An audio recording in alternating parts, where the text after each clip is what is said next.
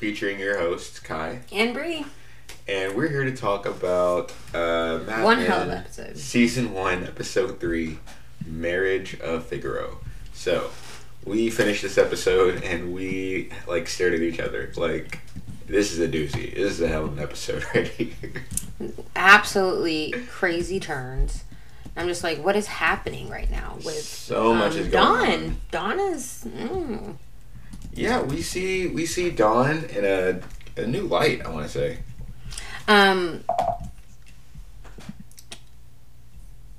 So this episode aired August 2nd, 2002, and we have a different writer for this episode. 2002? I'm sorry, 2007. And we actually have a different writer for this episode. It's Tom Palmer. So it looks like he did a bunch of stuff back in the 30s, which is an animator from the animator. That doesn't sound right. How is that? That doesn't make any sense. Tom Palmer, the writer. Am I crazy? Like what?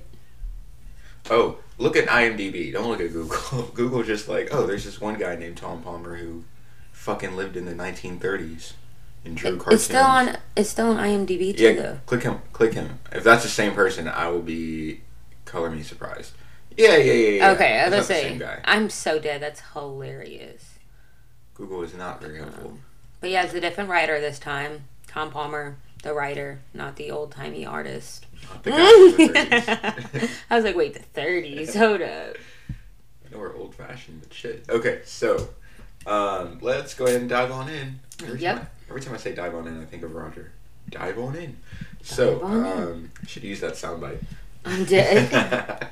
So we start on the train, and Don's, I'm assuming, on his way to work because it looks like it's the morning.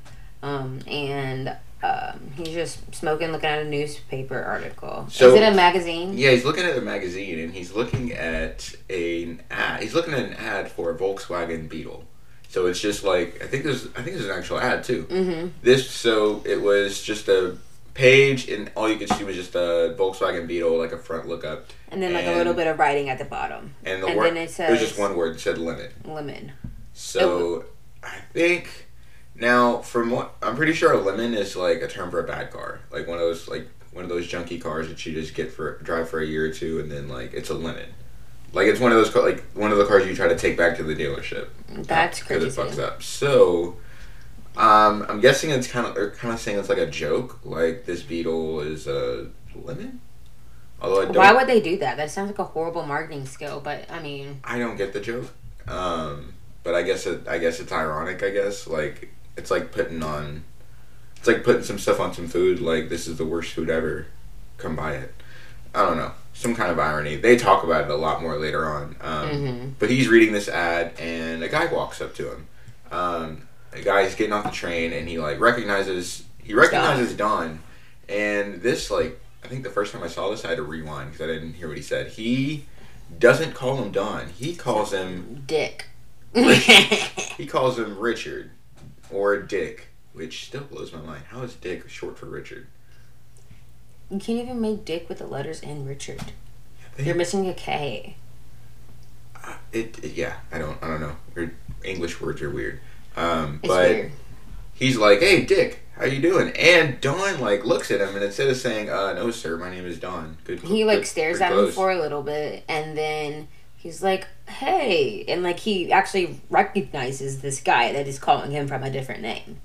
Yeah, he's actually responding to the name Dick Whitman or Richard Whitman. So he mentioned some guy named Larry from Fort Oil. I'm assuming it's somewhere he was stationed or something like that. So Army buddy. This is an Army buddy that's calling him by Richard Whitman. Now, as a first-time watcher, which none of us are, when looking back, I'm thinking, now what do we know about Don? We know that he has another name. He has Richard another Whitman. name. And we know that he had this name when he was in the Army. Because he still has Army buddies that know him by that name. Exactly. So you don't forget someone you were in the army with, especially for him getting an award for, like, actual combat damage to his body. But the Purple Heart did not have the name. I don't think it had the name. It did not. Richard Whitman on it. Donald Francis Draper on it. So, and see, now we're getting into somewhere Don changed his name while he was in the army, and we will be putting that in the vault. That's definitely vault. That's definitely vault material. So the guy's like, "Hey, here's my number. Give me a call." Don gives that face like, "I'm not gonna call you ever again, but good seeing you though." Like, that look when you see someone from high school and you're just like, "I'm gonna call you later, but not really." Yeah, he just wants to catch up with his old army buddy. It's crazy. But yeah, he's obviously not calling him. And the guy walks off and says, "Oh, Dick Whitman, what are the chances?" Old Dick. Give me the new Dick. Give me that old Dick. What did he say? Don't give me. What did he say? I don't want bad new Dick. Give me good old Dick. Pause. But American Dad's crazy. Absolutely crazy. And then, so after that, we actually see one of the train guys. I forget what they're called. Like the ticketer. Train attendant. Not a conductor. Not the conductor. I don't want to call him a waiter either. He's not. He's the ticketer. He's the ticketer. The ticketer. Okay, ticketer. Okay. So the ticketer. That sounds like a Batman villain, but okay. The ticketer, he actually like glances at the Volkswagen ad that Don has and like chuckles a little bit. He like chuckles, yeah. So at least someone found it funny, I guess. So after the train, we go to the office and we learn that the elevator attendant that was in he's the same one from the first episode, right? I'm pretty sure, yeah. His name's Hollis, so we'll see. He's the same black guy, so our count doesn't go up. Odd name, but okay. Hollis. Hollister. Oh, wow. But Pete is back. He's back from his lovely honeymoon. He's finally back. And he's glowing in the office. All his friends are riding his dick and missed him. One of the ad boys is like, "You sure look depleted." I was like, ew. When I hear the word depleted, I think of a balloon. That's how I'm imagining it too. It just makes it ew. And they asked him how it was, and not the actual activities. They're talking about how having sex with his wife was, and he's like, "A gentleman never discusses." But then that ages pretty well though. Like I still like guys won't directly. At least not the guys I'm around.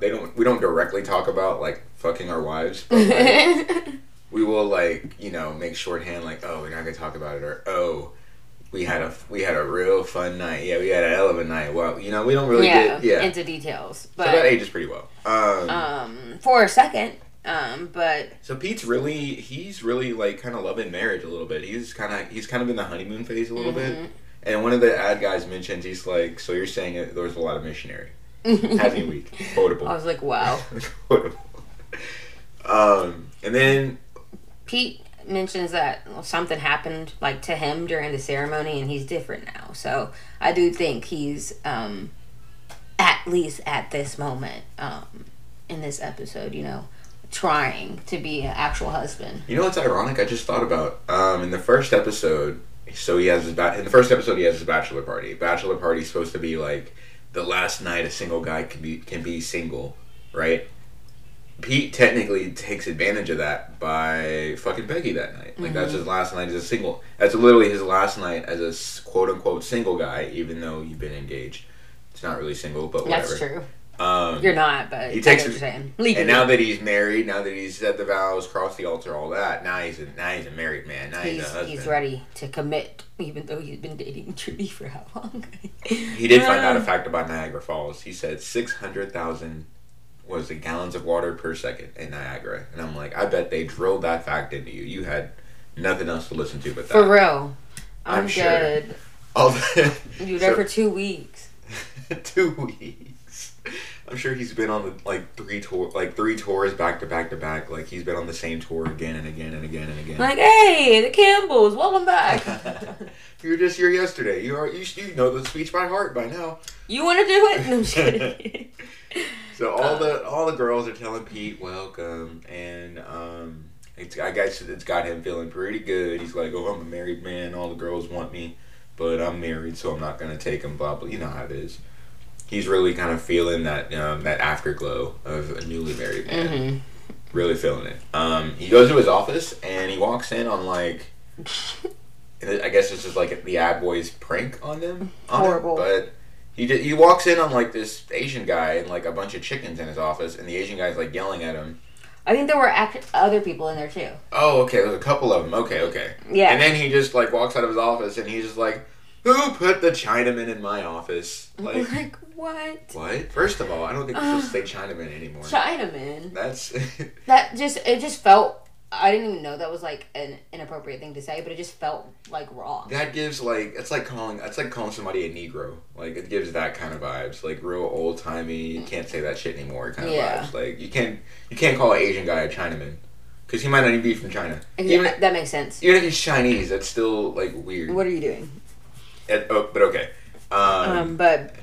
We cut to Peggy letting Don know what's going on because he's kind of like looking like, what the hell's happening over here, like kind of with like a smirk on his face, thinking it's like funny. And she tells him that they played a prank on him and put them in his office, and he said a quotable, "Someone will finally be working in there." He really does not like Pete. Bruh. He just every time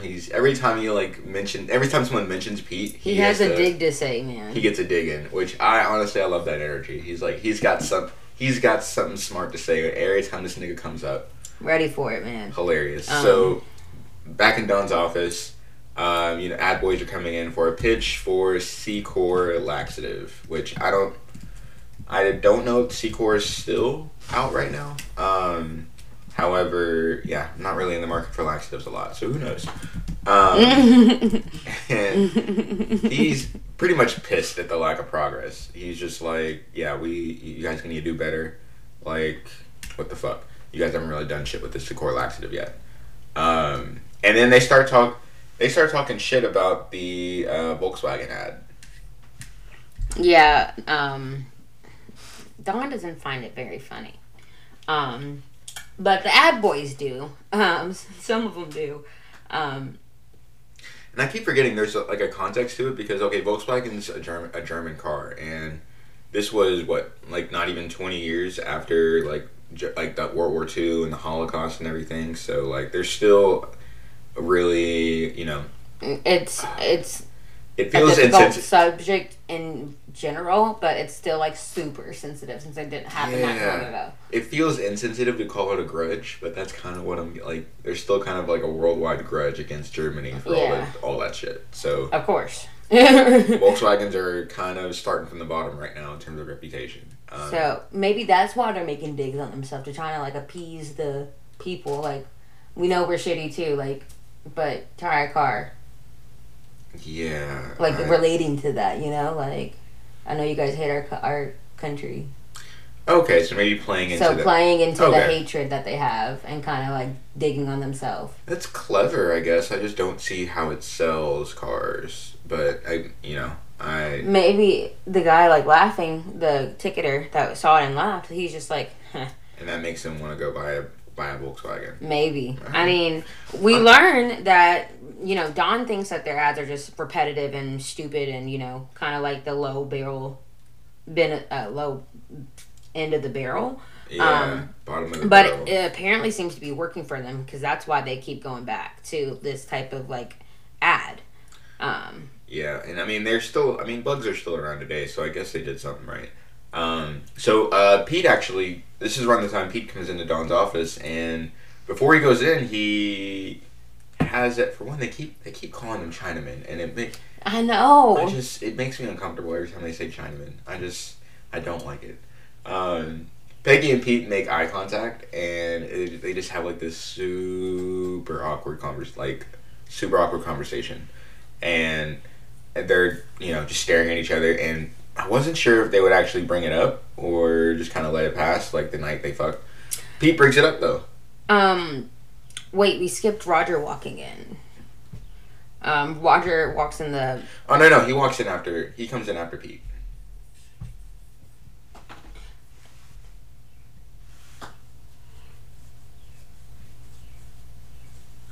Oh, you know what? He No. walks in first and he's like, I want the Chinaman out my office.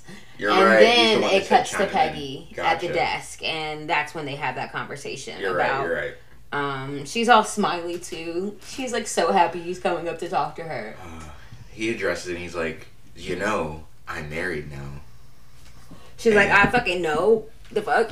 Look, you could kind of see the, I don't want to call it heartbreak, but like her face fall. You can see her face fall. Her face falls a little bit, and she's like, I think she knew what he was gonna say. She just didn't want to have this conversation yet. She wanted to hold on to it yet for a little bit longer type shit. Yeah, because I mean, she knows he's married. She knows like it was a one-time thing, but like I don't know. She's just. And like Pete thought, Pete was like he kind of introduced his conversation by saying that I was supposed to be on this meeting. Why didn't you put me on there? She was like, oh, I didn't know when you were coming back and stuff. But I think she thought he was just coming over there to talk to her. I could see that, or maybe she didn't include. She quote unquote forgot about him so that he would come up and have like an accidental on purpose text. Accidentally on purpose, maybe. A little bit. Okay. But yeah, so she says it never happened. So she like reassures him and like it never happened, which I'm gonna throw in the foreshadow vault. That's a vault right there. It is. We'll see that. We'll see her say something similar. Okay, so.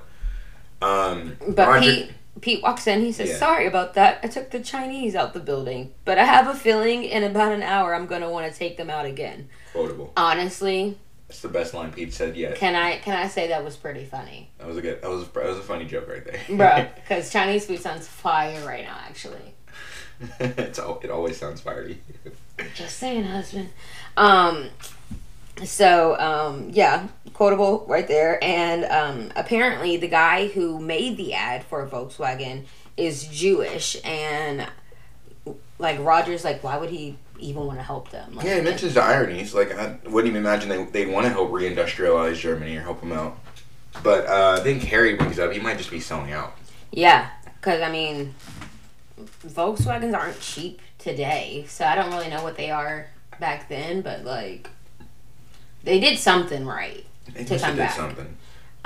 Pete likes it, but Roger doesn't. Roger like responds back. He's like, no, it's a pretty bad ad. Whatever.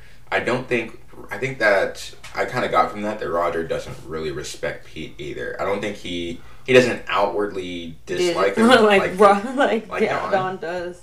But Don's he also ruthless, honestly. Don's ruthless. We'll see in a second. But Roger definitely doesn't respect Pete. Not at all. He said something like, "This is as good as 90." No, he said if it was good, it'd be 99 cents. Yeah, he was like, no. You know what genius is in the ad world? 99 cents. That's genius. Which I mean, that's still around. That's He's right. That was. I'm always like, why don't you just make it an even dollar, bruh? For some reason, it does something in your brain to where you just think it's less than a dollar. Yeah.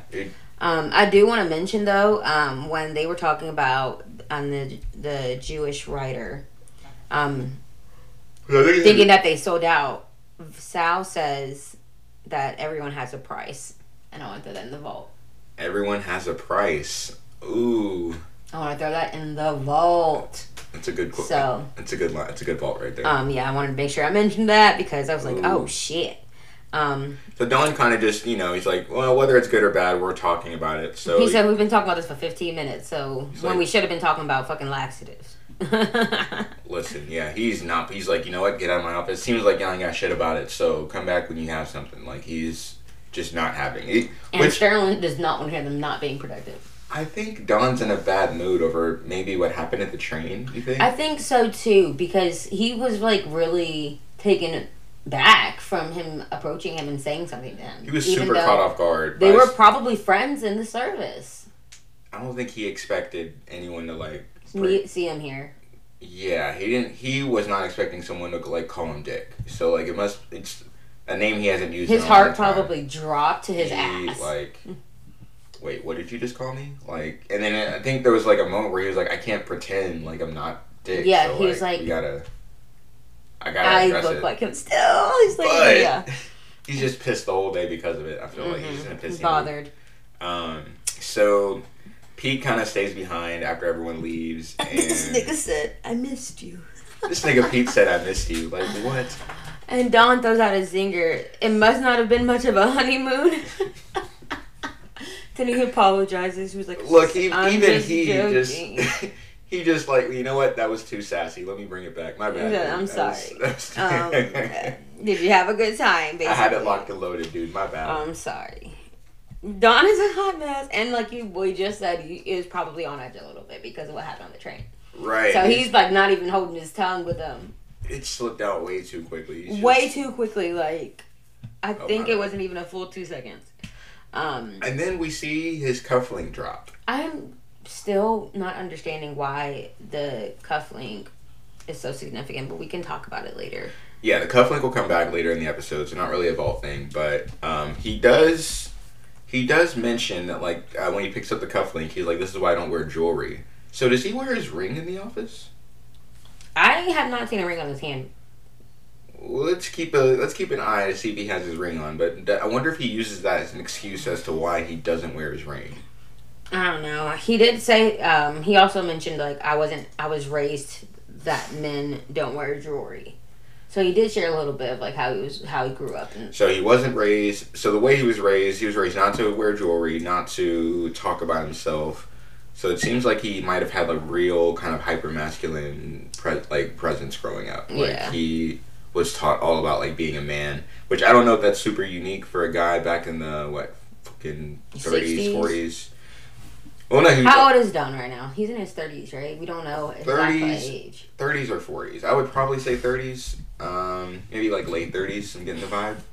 But so if he was in his late 30s, he was probably born in like around the 1930s, I guess, if my math is mathing.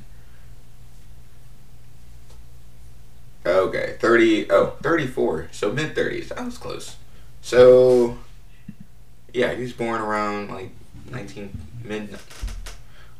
where's my math at? 1925, right? So this is in 1960. So if he was 35 years old, 34, 35, he was born in the mid-20s. Mm-hmm. Okay. And then he fought in what war was it? It must have been the Korean War. Because I don't think he fought in World War II. Roger was a World War II head.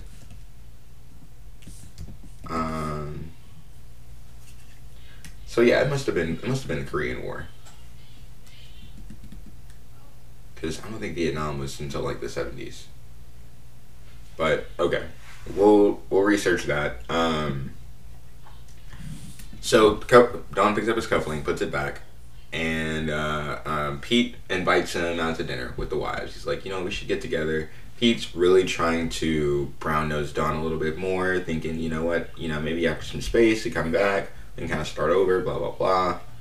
And Don's just like, we'll see.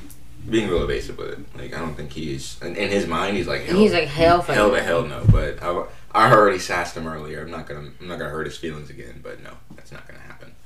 I get the feeling Don doesn't really like socializing with his coworkers. He doesn't. I think he only does it with Roger because he technically has to. Yeah, it's like his boss, and I guess that'll like help his career. So it's more. I don't want to say selfish, but it's more. That's a fine word for it. Why not? More pragmatic, I think is the word I'm looking for. Like it behooves him to suck up to Roger, so he does it. But like, there's no reason for him to fucking suck up to his subordinates. I know. I love breaking that word out. I don't get to use that word very often. That's funny. I feel like an idiot because all the wars were in 1900s.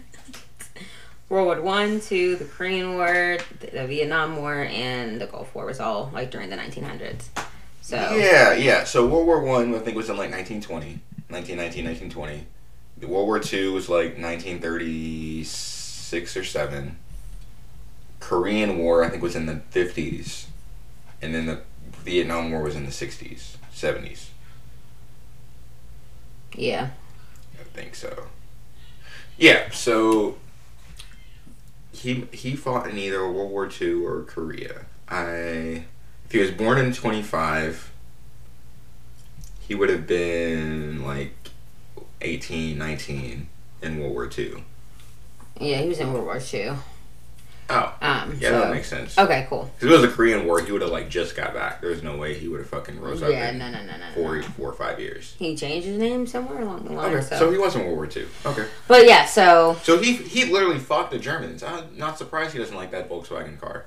Okay. That makes sense even more now. Okay, perfect. So we cut to the break room. Peggy and Joan enter, and the ladies from the soundboard room, right? That's who they're talking to. Yes. I don't remember that one specific name, and I was waiting for them to say it, and they didn't. So I'm just supposed to remember it. Nanine or something. She had like a nanny or Nanette is one of them. Nanette. Is she the one that had? That's Louise from Bob's Belcher. I mean, from Bob's Burgers. Ew. I'm dead, Bob Belcher. Yeah, so Peggy and Joan enter and they're in there, and she returns a book called Lady Chatelier's Lover to Nanette. And she's, like, passing it so, like, shy and, like, quickly so, like, no one sees the book. Bro, it feels like a drug deal. And then we learn that this is a spicy smut book. Like, this is, like, one of, like, the OGs of writing smut. This is like and it's like hot and heavy, like they apparently saying fuck it and everything. Like, look, okay. This one girl said "good to the last drop," and I was like, okay. I didn't like the way you said that. But they're over here like getting hot and bothered in the break room, basically talking about how steamy this book is. Lightweight. And fun fact, this is actually on Netflix. Netflix took the book and like remade it on. Is it I can't remember. Is it a show or a movie? Lady Chatterley's Lover. Lady Chatterley's Lover. I wonder how risque it is. It is a movie. I mean, I'm sure to them it was pretty spicy, but this. I bet like you now. Yeah, no, probably now it's just like, alright, come on. He grabbed her hair and put his tongue in her mouth, and they're like, "Oh goodness heavens! Oh my god!" But like, it's one of the first like books like this, so that is like crazy to put in writing. You know. I guess. So think of the time. But they point out that Joan's bag is huge. So that is a very big handbag. And I like that they called it a handbag because only people that I know that's a handbag are older people. Oh, that's real old school. She says it's like an overnight bag. Like she's got a fit in there. She said that's because there's clothes and a toothbrush in it. Did you come from somewhere or are you going somewhere after work?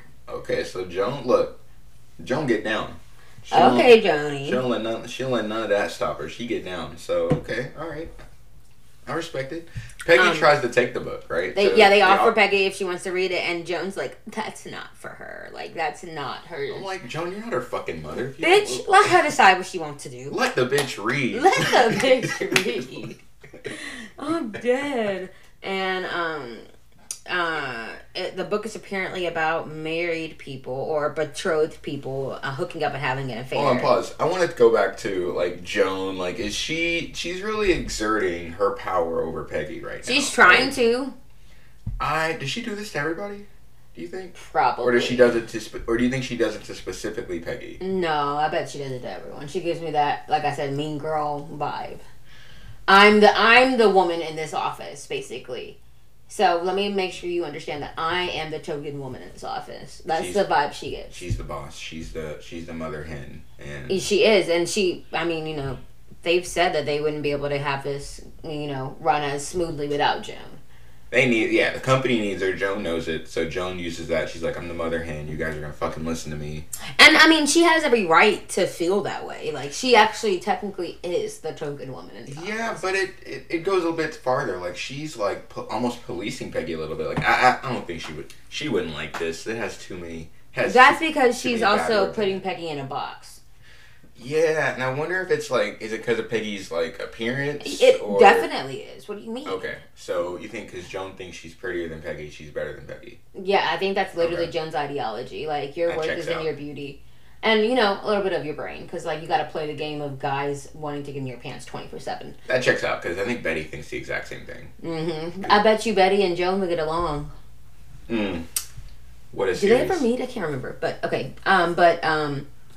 Like I said, the book's about married people hooking up. And Peggy actually asked to borrow the book. She said, fuck you, Joan. I want to read this shit. No. When they mentioned that it's about two married people having an affair, then when she's like, oh, now I really got to read it. Like, hold up. So I wonder, she's definitely still feeling Pete. And I think the idea it's been like an hour. The idea of having like an affair with like a like a forbidden affair. I think that's Whenever a relationship has that extra layer of like cautiousness that you have to have, there's always that it's like, harder. added heat to that moment or story. I think Peggy like saw that and she's like, now look, I'm gonna be able to relate to this. Now I'm gonna be even able though to... you're not married, honey, but okay. I'm thinking maybe she's married to her values. That's what I was thinking. Oh. Which, I mean, that's not really a thing. But, like, I'm sure, like, the way she grew up a little sheltered. Probably, if I was to guess, a little bit religious, whatever. Moral high ground, saying that she knows it's wrong for her to be the side chick in Pete's marriage. She knows that.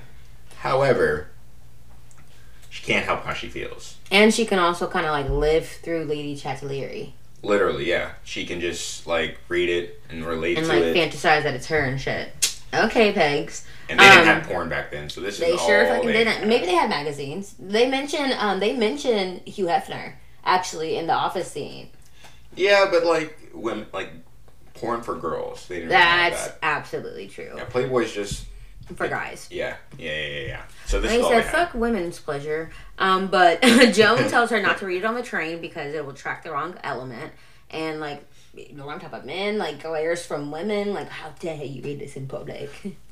I read that book. But then, how would you know what it's about unless you read it before? Well, apparently the book is, like, pretty popular right now. Like they know about this book just because it's so, like, blatant, so risque. Yeah. Like, it was actually, like, a popular book, either word of mouth or people reading it. Okay, I got you. Alright, so we go to the next scene. We're at the conference room with Minkin. So this is our next meeting with Rachel.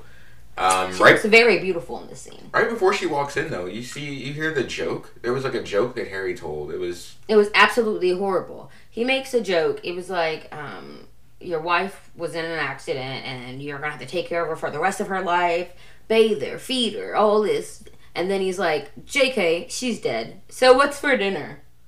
Yeah, some shit. And everyone's just like, oh. And they thought that was so funny that death would be better than having to take care of your wife. I'm not gonna lie though, I think Family Guy had a joke just like that. And I'd be lying if I said I didn't laugh at it. So, I'm like, you guys are pigs. I'm gonna go ahead and play the pig card here. So we see that Rachel walks in looking gorgeous. She goes straight to Dawn. I don't think she makes eye contact with anyone else. No, she doesn't. And Pete's introducing everybody. So from the introductions, we learn that Harry, one of the ad boys, actually, he's not a copywriter like the other ones are. He actually works in media. So he's kind of helping get ad spots on TV, radio, all that fun stuff. And then we introduced a new character, George Pelham, who works in research. George Pelham, yes. I think he took the job of Greta from the first episode. Did they fire Greta? I don't know if they fired her, but I'm pretty sure they have the same job. So either they're paying two... They might have different research people for different things. Maybe that's true. I mean, I'm just thinking like he literally threw her report away, so they don't have a high opinion of her at the firm. He's a man. Yeah, so I wouldn't be surprised if they did replace her with George, but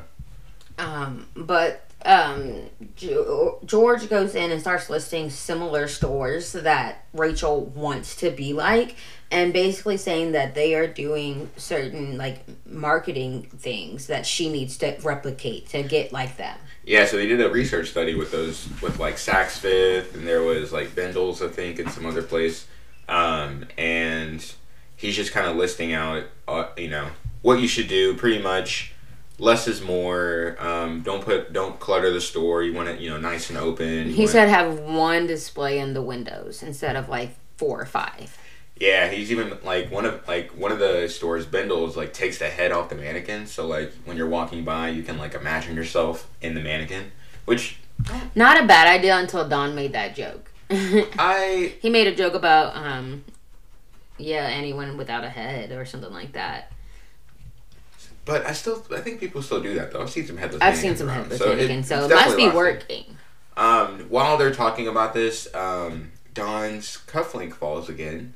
And while he's talking, Rachel just kind of like sees it, and picks she like it up, flicks it back over to him and or something like that. Gives him a look, like a little smirk. Yeah, they're like eye fucking each other in this meeting. Am I crazy? And Pete's peeping it. Is peeping. He's looking all over the pheromones that are happening right now. He's like, am I tripping? Hold up. Look. This nigga's been married for what, 2 weeks? And he comes back and he's just, How could you do that to your wife? I'm dead. So, but yeah, so, she's, they said that she should provide boutique services. And, she was like, oh yeah, that'd be a great idea. You know, especially since I'm already fucking doing it. No one's been to her store. Bro, she's like, I'm already doing half of this. Has anyone in this room actually ever been to my store? Yeah, she makes a comment like, you guys know a lot about my competitors, but you guys obviously don't know shit about my store. Look, so and like, then it's the most potent silence ever. They're just looking all awkward. Like, and then who was it? Harry tried to lie and say, no, it was Paul. I think he was like, lied and said it's a lovely boutique. No, it was Harry. I think it was Harry. It was Harry. Yeah, I don't think Paul was in the room. True. But then like Don just cuts in and he's like, you know, I'm 100% sure no one in this room has ever been to your store. But I will fix this by this afternoon. I'll go personally and check it out. Which he just wanted to see her again. You're creative. Why do you as a creative person go out with the client? That's Pete's job. And then Pete's like peeping that as well, actually. He's peeping. And they're looking at each other, they're like they're making jokes and smirking with each other. Yes, they're flirting heavily in this meeting. So he even like calls, like, the meeting's over, Dawn walks her out. Because he makes sure, like, no, I'll walk you out, don't worry about it, Pete. And then like walks her out. And Pete's just like, he, you know, has Harry hang back and he's like, did you see that shit? Like, yeah, but it cuts to Dawn and Rachel, you know, walking out, and Rachel mentioned, she's like, something about the way you talk always restores my confidence. I think that quotable right there, that's where I'm like, okay, Rachel definitely likes this guy. I don't know if it's does she have daddy issues? Because, like, what? I don't know if it's the looks, or I don't know if it's the... Dawn's attractive. She's beautiful. He's suave and charismatic. He just has a way of talking to people that just draws her in. He just has this charm that's like... Yeah. He's a charming man. But, So we cut back to Pete and Harry, and they're talking... Oh, wait. Oh. Dawn calls him going to her store a date. He's flirting hard. He did? Yes, he said, it's a date. Oof, that was pretty blatant. Okay. And he does his little stupid smirk face. The schmolder. The schmolder. So Pete and Harry are walking, and Pete's like, "What's with Dawn and Molly Goldberg in there?" Which, that sounds like a Jewish. That had to be. Had to be a Jewish dig. Molly Goldberg. I'm like, our youthfulness is showing, because who the hell is Molly? Oh, she's in a TV show or something. The Goldbergs. The Goldbergs. Never heard of that in my entire life. Never in my life. I'm gonna guess that she's Jewish though. So okay, and she looks nothing like Rachel, so okay. It's like, what's Dawn and the Jewish woman doing over there? See what they were doing? So he's like, yeah, did you see them flirting back there? Like, that was crazy. And Harry, you know, he mentions, we find out that Harry's been married for about 2 years, so longer than Pete definitely, but still, you know, relatively not a long time. Newer, yeah. And he's like, you know, I'm not really good at the flirting thing. He says one thing he excels at is, this is a quotable, enjoying the company of women in the limited way in which a married man can. So he's just over here going right up to the line, still sexually hurt, because he still fucking called out the bet with Peggy at the, in the last episode. So he's started still kind of the whole gross, conversation. But he won't cross the line of fucking another girl. And Pete mentions he thought Dawn was like that too, but with what he just saw in that office is not translating to that. And Harry's like, well, we don't know anything about the fucking guy. Like, we don't even know if he's married. Like we don't know. He said this motherfucker could be Batman. Like, we don't fucking know. Oh shit, Batman was a thing in this back then. Jeez Louise. But Trudy calls Pete and wants to know what he wants for dinner, and like, he's just like talking to her so differently than the first time we see him on the phone with her. He has like a loving tone, and he's like responding, like, you know, without any aggression or like forcefulness. Like, He's super in his honeymoon phase. He's super into his wife right now. And then he's I think she asked what he wants for dinner, and he's like a ribeye in the pan with butter, and him saying good. that. You need to go on a date. That sounded so good. I need a steak. Take me on a date. I with need a steak. butter. So he hangs up and he's just like mind blown. He's like, when I get home, there's gonna be dinner waiting for me. That's crazy. And I'm like, yep, that's what housewife is. Yeah. Yep.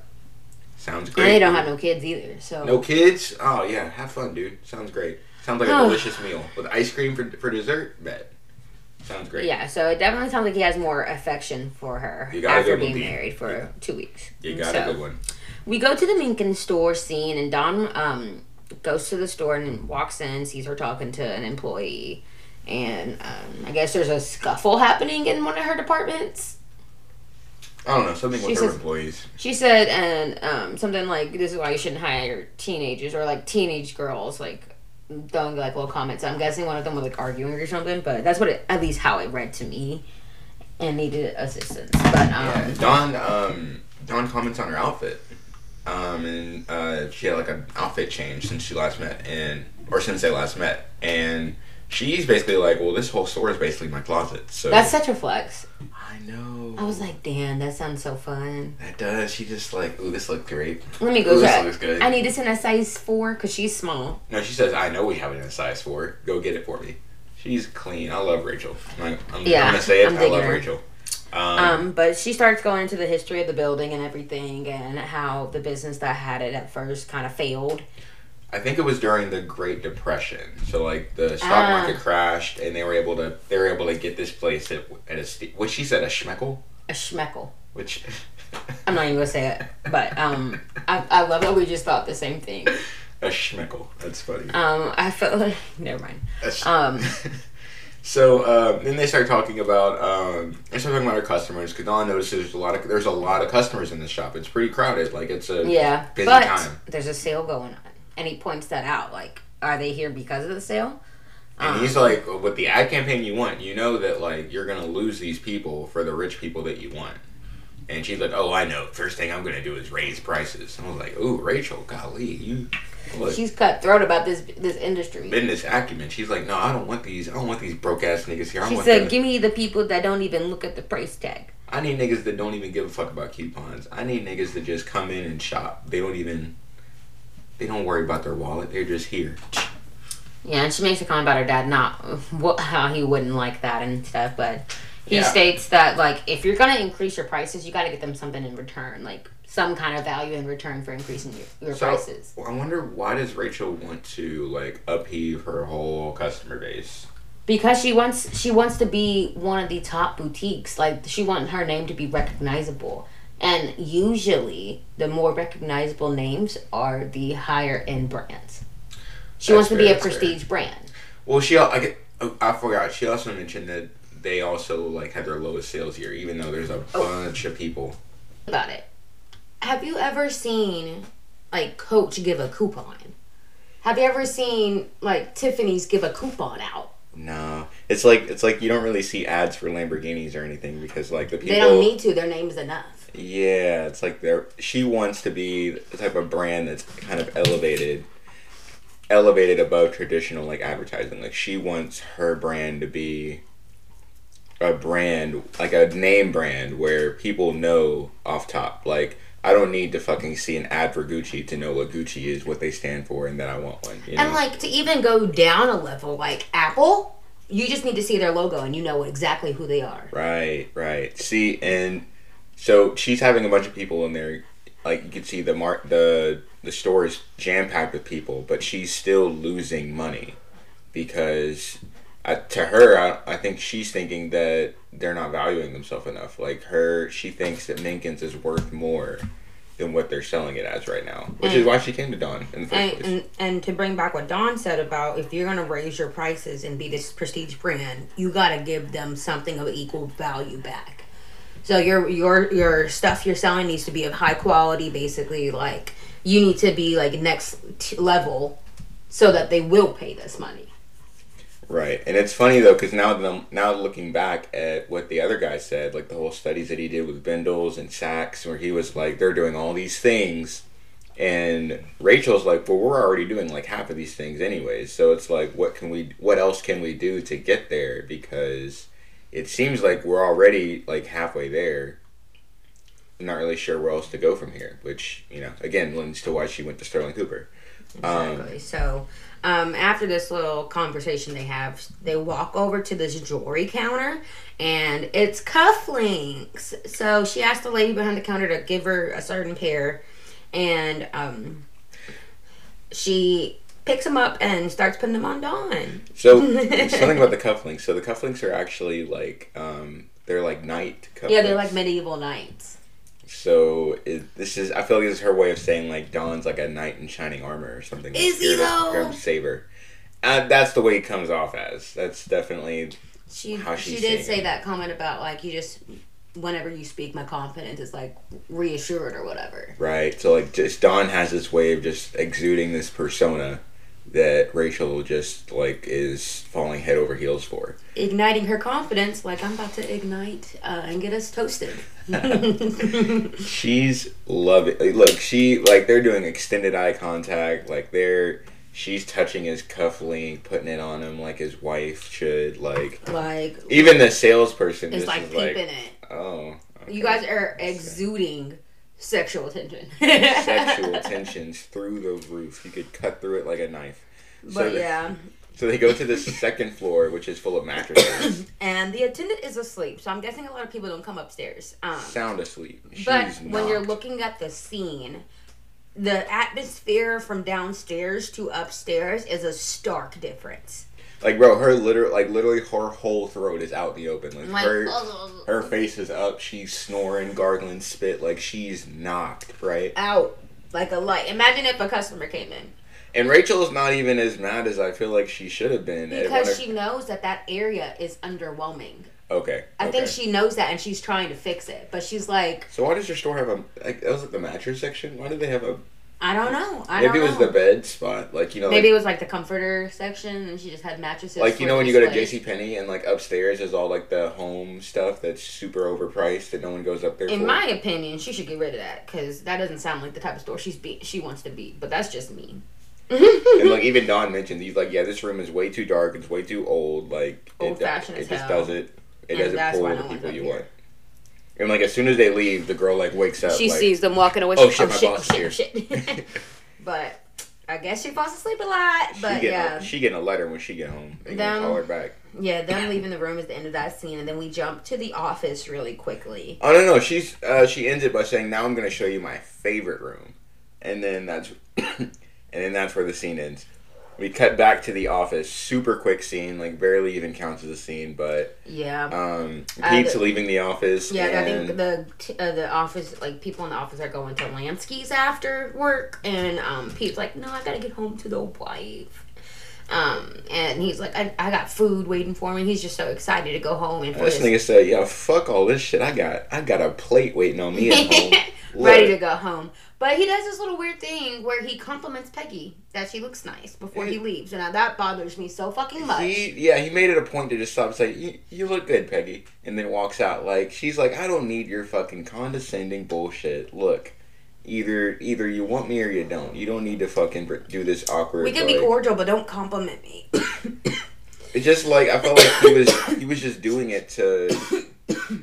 I don't know. I'm kind of shoving it in her face that I think you're attractive or whatever, but we'll never do that again.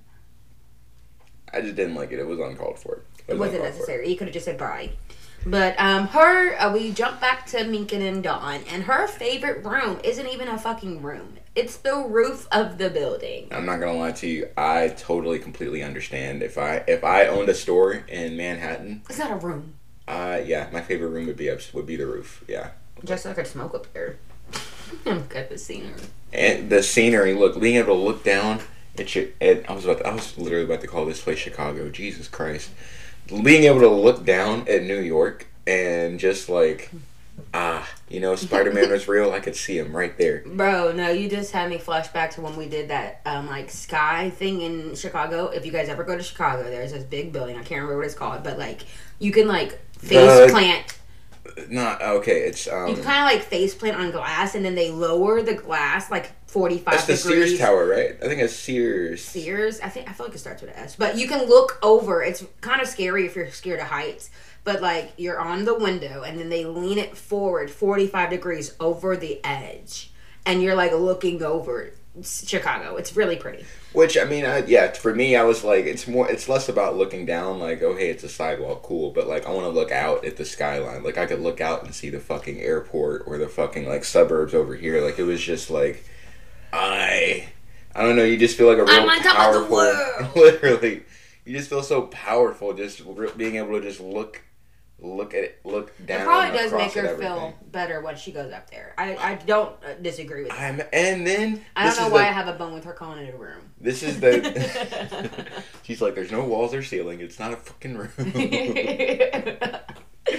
Look, the icing on the cake is that there's fucking dogs up there. There's puppies. All dogs are puppies to me. I'm sorry. Listen, I'm about to say, these is full grown DOGs. They are dogs that have a job. Not just dogs, they're German shepherds. And their job is to keep her company and patrol the store so no one's hiding in it, which I find very funny. Imagine, it reminds me of that episode of SpongeBob where they hide in the toy store. Look, and then imagine there's fucking vicious like guard dog German shepherds that are here to maul your ass for staying after. Like that's not that you don't deserve it or anything, because what the hell are you doing there? But like that just, I don't know. But these dogs are, like I said, to patrol the store after hours, and they are apparently like family dogs, like third generation dogs, and it's really cute. It's Carla and Leona, and it's so cute. They're the third generation, and they just keep renaming dogs after they pass. Now I'm not gonna lie, I don't know how I feel about that. I'm a super dog person, so I feel like each dog should have their own identity. Name. It's like naming your kid Junior. Like you weren't getting a Junior out of me, sir. I didn't want a Junior. I'm glad you didn't, because I didn't want to break your heart. They can have his own name. He's his own person. He's not his parents. I'm not my parents, you know. But I guess it like translate pretty well, because they keep doing it, third generation. So, no, this is the funniest part though. Rachel literally added that as a law, like in the bylaws for the store. Like if someone bought the store, they had to still name the dogs the names. And she did this at 9. So like, imagine a 9-year-old being like, ooh, can we make this one? Can we add this one rule to it? I think it's really cute though that her dad let her. I do too. I can just see like the dad just like, the laws for my store. You want to add in here some shit about some dogs' names? All right, honey. And okay. I bet the lawyer was just like, do you really think it's a good idea? And he's like, shut the hell up. Like, do it. Put it on there. They will have listen to what she said forever. And then Don even comments, he's like, oh, well, I guess you've been bossing people around your whole life, huh? I'm dead. But yeah, to go into the like relationship she has with the dogs, like I think she's had these specific dogs since she was like a kid, you know? So it sounds like she was kind of alone a lot. I'm assuming her dad was busy working and stuff, and she would like spend time with the dogs. Now I'm curious, was it these specific dogs? Because German Shepherds only lived for like... If she was 9 when she made the rule, and she's like, what, 30-something? Yeah, those probably not the same dogs. Yeah, I'm like... Dogs usually don't live more than 20 years. Well, big dogs like German Shepherds definitely are like 10 to 15's lucky. 15 is a real lucky. So maybe these are the second generations, but maybe the third generation. But she did state that she used to like hing out with the dogs and also come talk to them when she was younger. I just a comment. So we're in 1960, and a generation of dog is about 10 years, right? Mm-hmm. We could say 10. So that means that the first generation must have been about 20, 30 years ago, right? Mm-hmm. So what is that, like 1930, 1940? So... Oh no. Where's going with this? Rachel, growing up as in a Jewish family, gets German Shepherds. Wow! Is that... That's funny. I don't That's know. not the dog's fault, though. And It's not the there are dog's good fault. They are good guard dogs. Like, I feel like they've been police dogs for a while, right? And not even saying, like, they shouldn't have got German Shepherds. Like, it's a dog at the end of the day, right? It's just a name, whatever. But, like, I can't help but notice I don't even want to call it irony because it sounds insensitive, but, like, I don't know. I just feel, well, you guys, of all the dogs, you got that dog. Well, they did start being used in, like, the 1920s, 1930s for police work. So, I mean, it's 1960 now. But so, like, they're, like, desensitized to the German Shepherd of the German, like, Shepherd. I guess. I'm just saying, you were... It's a funny, ironic coincidence, you know? I'm just, like, I wonder, like, after it all happened, like, did she look at the dogs differently? Or she's That's probably not. not. Probably not their dogs. I'm sure some people did, but she's a kid. You're right. I'm thinking too hard into this. It was funny, though. I just found it ironic. But probably some people really do think that way. Like, I'm not getting no fucking German Shepherd. Are you crazy? You know, like, I wouldn't blame you for not getting one, you know? Like, but... I'm dead. No, she was a kid. She was She's loving the dog regardless. So... Rachel's mother, we find out that Rachel's mother wasn't around and she had a sister. And Don, what did Don say that was kind of insensitive? He said, well, not having a mom isn't always bad. And then we find out that her mother died while giving birth to her. So that was, like, the worst thing to fucking say. However, Walt. Yeah. Put that one in the No, vault. mother isn't always bad, but I hope my son never feels that way. Moms are pretty overrated. They're overrated. That's what? Don't ever do that to me, honey. I do my best. It's a hot take right there, buddy. But yeah, and she like was kind of close with her sister, but she the dogs were easier to handle. No, she said these bitches were easier to handle. That was a quotable. I said, all right, Rachel, look, there's no way I can't love you more right now because you're hilarious, but with the singers. So we know that Rachel has a sister. Her mom died, and her dad is failing the company. Failing the company is a strong word. I think the lowest sales year ever, and your daughter feels the need to revamp your entire company. I still don't want to say he's like failing. I just think they have different ideas of where they want the store to go. Like, I think the dad's just like... But the lowest sales year ever. Maybe the dad's just like, oh, it's a bad year, whatever. But like... But it's ever. Like, your bad year should have been like when you first started. You know what I mean? It shouldn't be after you've been in business for 20 years. That sounds kind of crazy. Yeah, but, business cycles happen, maybe. Yeah. Sometimes. But, like, just logically, having the worst sales year of your company ever after you've been established for, like, 10, 15, 20 years, that sounds kind of crazy. Yeah, like, lowest sales year, that's definitely, like, it should be a catalyst for change. But I feel like it's harsh to, like, he had a successful business for 20 years. I mean, he had one bad year. I don't really know how her dad feels about it. She puts these little, like, comments of how he would think of something happening that they're talking about, but I don't know how her dad feels about her coming in and really trying to change everything. I wonder how involved her dad is. Like, is he super old? Like, is that why she's also coming in? Is this like a Succession kind of thing? Is this Succession? He's trying to... Y'all, okay, I'm about to plug that show because that show's amazing. We haven't finished it yet. Succession. Is it on HBO? Yes, Max? Yeah. It's on Max. That shit is dope. Look, so maybe the guy to success, I hope he's not Logan, because Jesus Christ, but... I'm dead. Maybe it's like she's trying to get she's kind of already in charge, she's learning the ropes, but dad's in the back with, I don't know. Kind of coaching a little bit, you think? Maybe? They haven't, the thing is though, he hasn't been a presence, like, at all. I know it's only been 3 episodes, but like, he, like... She was at the first meeting. Shit, they literally spent like a good piece of the episode in the store, and like dad's nowhere to be found. Like, is he not working today? Is he at home? Did he like kind of pass the reins to Rachel? Like, what is? I feel like that's the impression. Is it like Rachel's the CEO, but dude's the owner? Is that the deal? Like, or is she just like the manager? No, I think it's the second one. Like, I think he's kind of stepped back, and like she just is recalling how he would react to something. Maybe after the low sales year, he was like, "All right, I want you to fix it." Yeah, like clearly I don't know what I'm doing. Maybe you try. Maybe he's thinking like I'm thinking. How did this happen? After this is some change. you've grown Times up. are changing. Maybe I need to change. And She's been in this store since she was 9. She's like, you literally grew up in this store. So if anybody else could fucking do this, it's you. And plus, you're my daughter. So. And it seems like she wants to, you know. So like that's also good as well.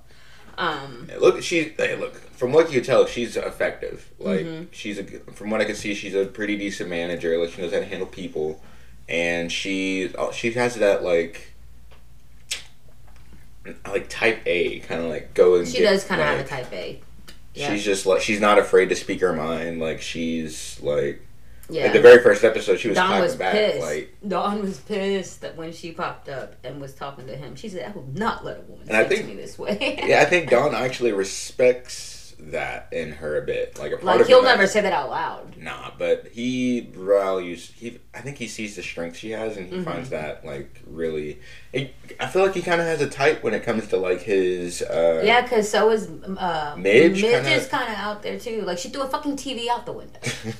Like who else would do that besides someone that's outgoing? Yeah, literally. Like she's more. I feel like Midge kind of is more like artistic, creative than maybe. And she's professional, like prestigeness. But Midge still has like that edge that Betty doesn't have. Like, Betty does not. Look, Betty's sweet. We all love Betty, but like. But that same edge you see in. Not to say Betty does not have that edge. I'm not saying that at all. We haven't seen it yet, at least. But I don't think Dawn sees it in Betty. No, he sees it as a housewife. And he's disgusting because he asked her. He asked Rachel, "What is this?" Look, he did the classic. What is this? Like, what are we doing?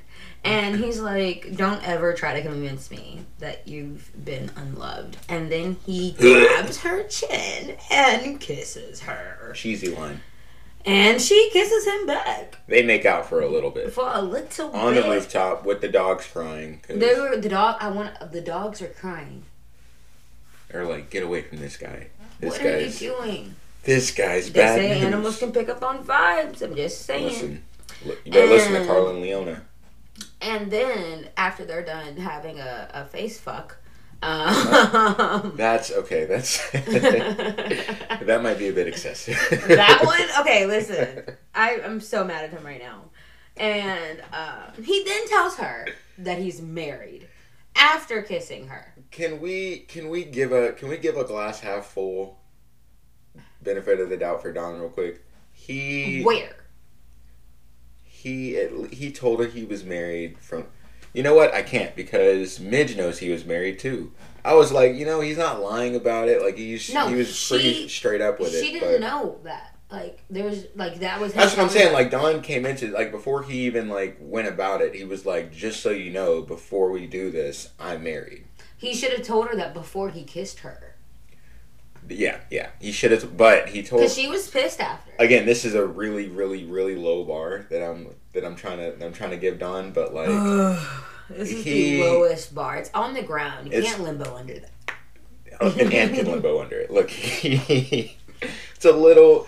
I'm just saying that like, and this is even. I'm gonna have to lower it down because Midge knows he was married too. But do we know if he told her before or after he kissed her or fucked her? We don't know that. We just know that she knows. But, like, now Rachel knows after he kisses her. But Rachel does say a comment where she's like, I didn't want to ask because I didn't want to know. Or something like that. So, like, that means Rachel thought about, like, is this man married? Like, she's had that question to herself before. Yeah, but she didn't ask. But, I mean, we've all done that where, like, you're willing to. You don't even want to ask because you're like, ignorance is bliss. Let's just enjoy it while I can still feign ignorance. But like, yeah. But now Rachel's mad at herself. She's like, I shouldn't have brought you up here. Shit. It's all. She's like, ooh, it looks bad. She's probably embarrassed thinking back, flirting with a married man. Hoo. Yeah, she's definitely lightweight embarrassed. And she's also, I mean, she's also a little mad. Not that, almost like heartbroken a little bit because she really liked him. They had great chemistry. They did have really great. It was one of those like I wonder if the actors fucked like after the scene behind the scenes and shit because it was palpable. But they have like a tiff back and forth because like Don's like, yeah, I'm married, but I do what I want, pretty much. Which what? That's not. I guess. Betty don't know that, or does she? Does Betty know what? Okay, just pause real quick. Do you think Betty knows that he be cheating on her? I think it's the same as Rachel, where she doesn't want to. She doesn't even want to get into that because she wants to. But do you think in ignorance. her brain, she knows? I think. She ain't gotta ask for nothing, but do you think she knows? I think a teensy piece in her mind might know. I also think a teensy bit of her mind might expect him to, because no, I can't even say that. No, I think a teeny part of her brain might suspect that he's cheating, but I think that she's much more, like, a lot more willing to just, like, pretend that everything's okay. Like, that's why she's so unhappy, though. She just keeps pretending everything's okay. She won't even want to dig into that, because I think, like, she just doesn't. Like, she's willing to just kind of, no, he's not. Damn.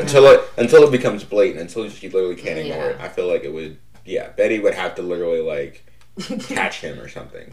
Yeah. We will see. So, Rachel basically tells Dawn that she's not gonna, like, stop using Sterling Cooper, but she wants somebody else on the account. I did want to. She during that little tip, she also mentioned she's like, I'm not about to be some fucking side chick in your life, because, like, what do you want me to be? You're married, like. And I think it establishes. I know we compared Rachel and Midge, but I think that's kind of where the differences lie. Like, oh yeah, Midge is down for the side chick life. Midge just, again, she also wants to feign ignorance. She's like, I don't bring that shit here. Yep, don't remind me about your. I don't want to think about your wife. I don't want to think about what our relationship is doing to her, unknowingly or not. Like, Midge. Don't bring her up. Midge is willing to forget Betty, just like Betty is. I almost want to say, like, almost willing to forget any suspicions of cheating from Don. Okay. Just like Rachel was feigning ignorance over whether he's married or not, because, I mean, she's smart. She could have asked a while back, but like, I don't know. There's a lot of. But that's also just proof that he actually doesn't wear a ring in the office. True. His whole cufflink dropped too. Like, she would have seen it. Like, fucking with his hands like that. And it was the left hand, bro. And she put a cufflinks on him? Yeah. Oh, yeah. Yeah, this nigga just. Not really. It's such a small detail, but okay. I love that we caught that, because I don't think I caught that in either of my runs. That this guy. That's his excuse for not wearing a ring. He's just like, no. I don't wear jewelry. This guy. And no one in the office knows that he's married. Like, even, like the ad boys, Harry and Pete, they were, like, debating over it. They were like, actually, we don't really know a lot about Don. Well, I mean, Pete knows he's married, and then Roger knows he's married. I'm assuming Cooper knows he's married. Okay. I'm assuming, I think that's it, though. Is that it? Oh my goodness, he's a horrible coworker. And I think Pete only knows because, he asked Dawn out to dinner and with the wives, and he didn't say no, like, oh, I'm not married. Like, he's just like, whatever, sure, maybe. But, so I guess Pete knows by quote-unquote accident, but, I don't think Dawn, told anyone else. Advertises it. For real. Maybe Peggy knows. Peggy probably knows. She has to. She's his assistant. But, so Rachel basically is like, do you do this all the time? And she just walks away and leaves him on the roof. So we cut to the train, and Don's on the train is stressed from the day's events because he's a fuckboy. He definitely seems tired and grumpy from his failed fuckboy attempts. He definitely is super salty. Goodness. But he drops his paper, and the train attendant brought it back and punches his ticket. I think it was the same magazine, right? I actually didn't notice it. It was a really quick scene. It was a really quick scene. It was just basically showing us that Don's defeated. Yeah, that's the biggest thing I got from it. He's just pissed. He's just not having a good time. He's mad he didn't catch a new side chick. So the last scene is the Draper house, and this whole day is Sally's birthday party, and this is the rest of the episode. Like, this scene is a long one. So let me tell you, last scene is a little dramatic. This motherfucking birthday party is crazy. This not is for the reasons. Craziest birthday party ever. So oh Jesus! We go to the house and Betty's straightening up, and it's Sally's birthday party. They're in bed, waking up. Sally comes in. No. Dawn's in bed. Betty's up getting things straightened up. She's already like lightweight done getting ready. She just needs to put a dress on type shit. Like, he's in bed. Sally's running in and she's like, "It's my birthday, Martin."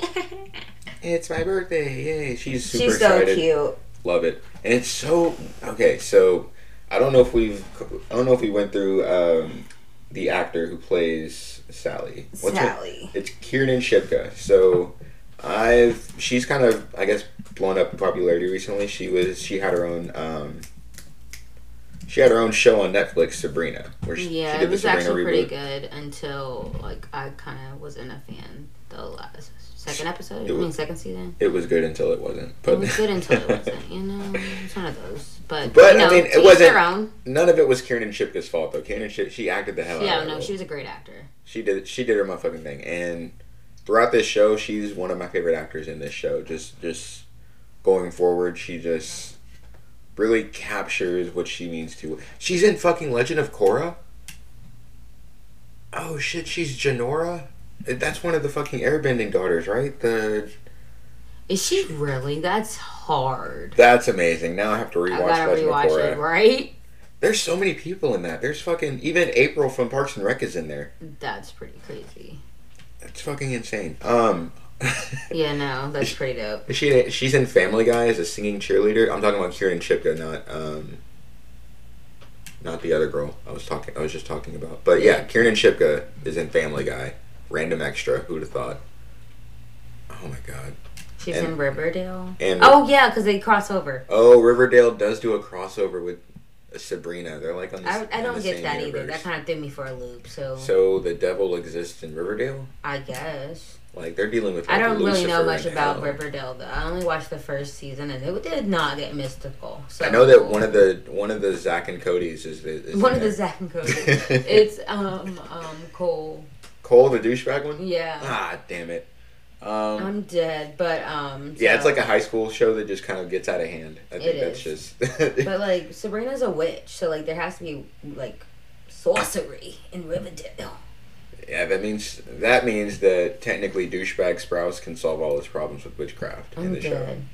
So Betty cooked dinner for the. That was a hell of a sidebar. Like so. Betty cooked dinner for the party, and I peeked that his fucking medieval knife cufflinks are on his bedside table. Who, Don? Are we serious, Don?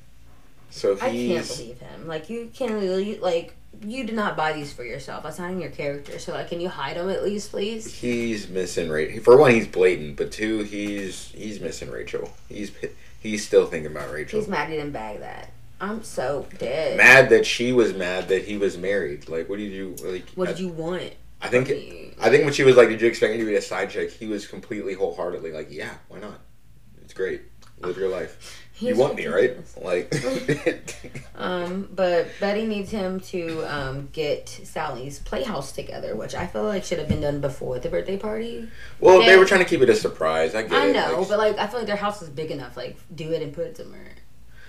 They got to build it outside, though. I'm just saying, like, but he's putting it together and he's drinking a beer, and building this playhouse. And I was like, how is Sally not seeing this?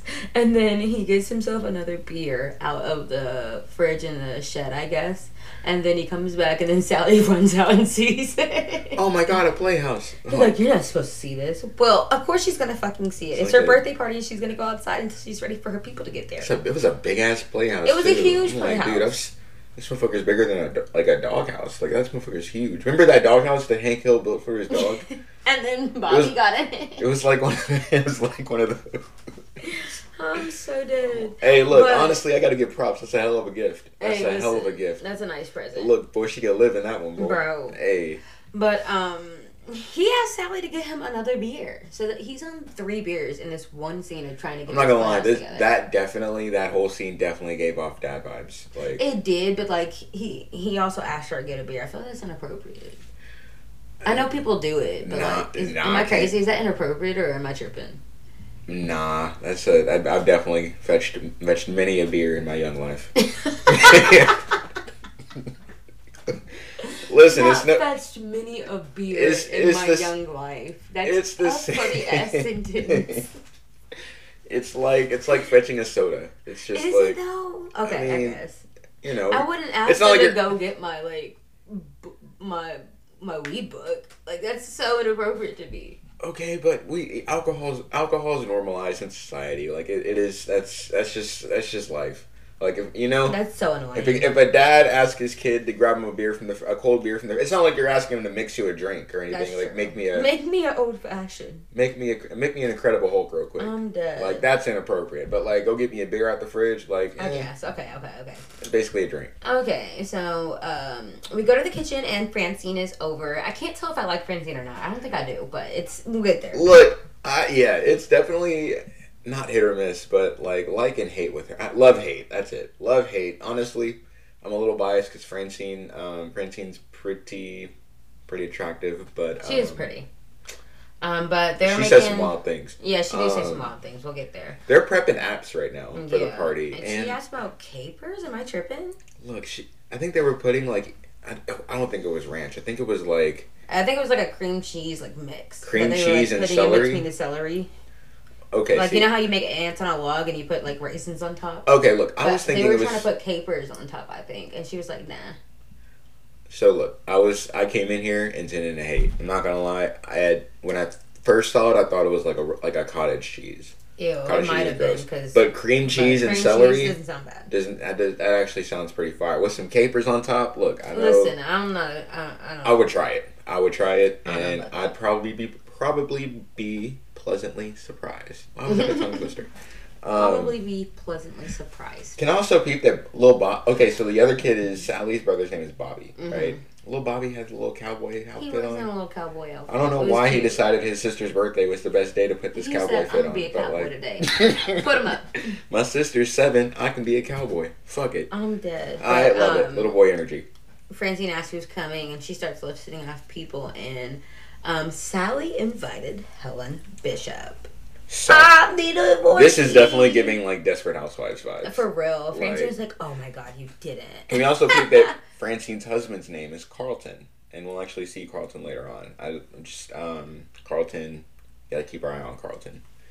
But yeah, Helen Bishop pops up, and Francine's like, she's just always walking. Where is she walking to? And I'm just like, what? She's just walking around the neighborhood. Am I crazy? Why are they making it such a big deal? Yeah, dude. So apparently, this is crazy. She wakes up in the morning and goes on a walk around the neighborhood.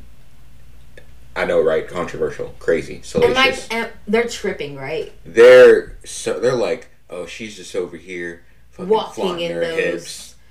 Yeah, they definitely mentioned her hips. No, I'm not gonna lie. Walking in high heels, that's kind of crazy. That's wild. What are you doing? But I don't think it's crazy for her to walk around the neighborhood, especially to learn it as well. I feel like that's. I just moved here. I don't know the streets yet. Can I learn the streets? Can I just walk? I like to exercise. Can I learn how to get here? There's no GPS or anything. Would it be better if I was running? I think it'd be worse because then her boobs would be bouncing, and then they'd just be bitching about that. Oh my god! But yeah, so Helen has kids. She has Glenn, and he's 9, and then she has a 2-year-old.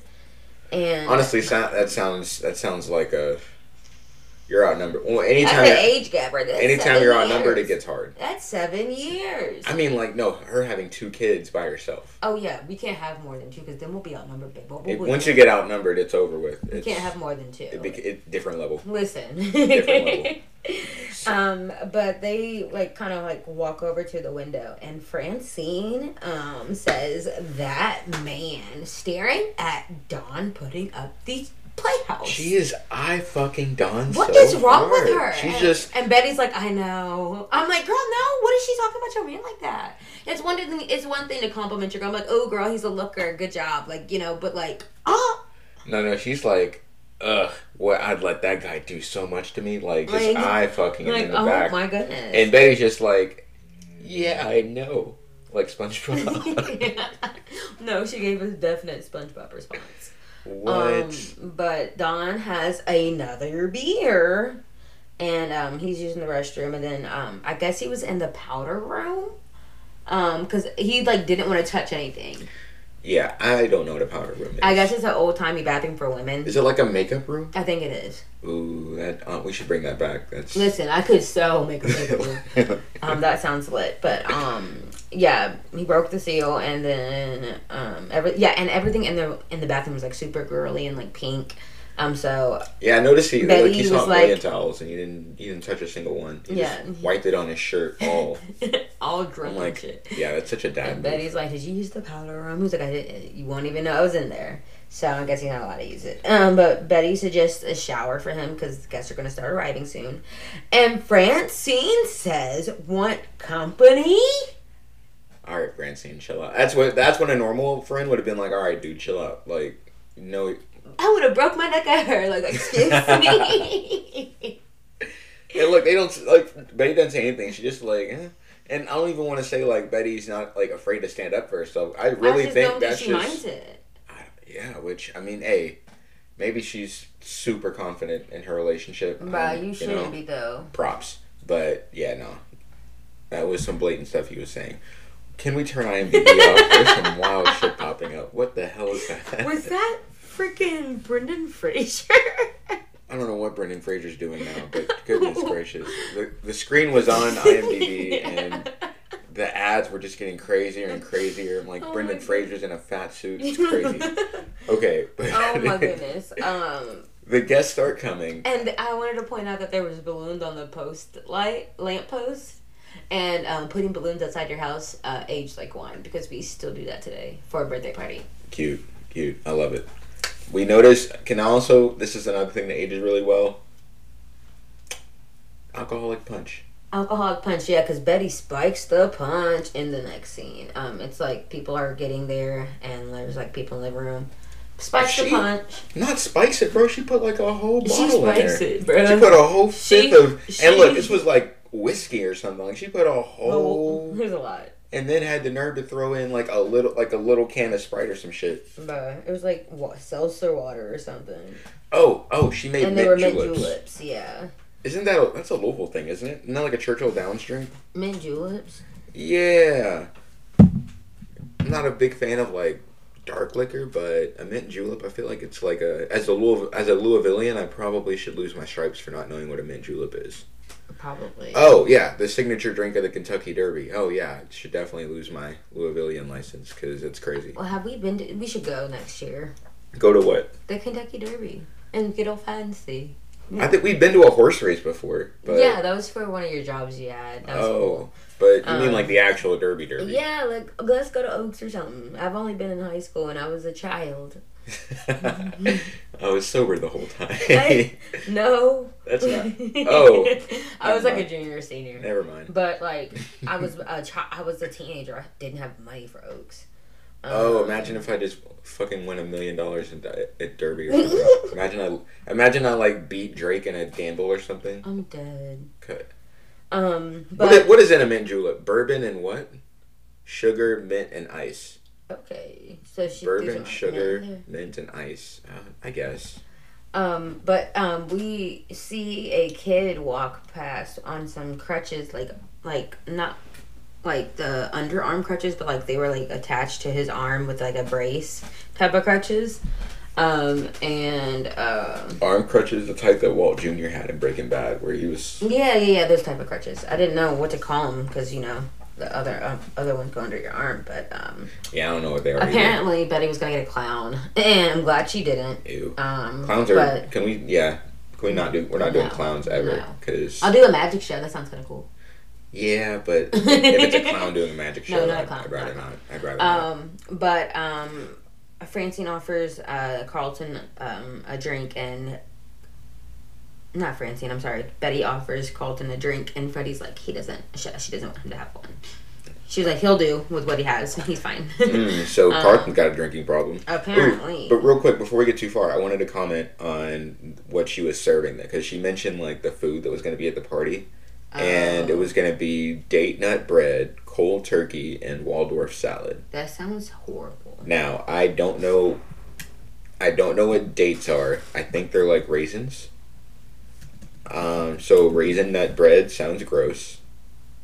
Cold turkey, I mean, I guess that's cool. And then Waldorf salad. I don't know what a Waldorf salad is.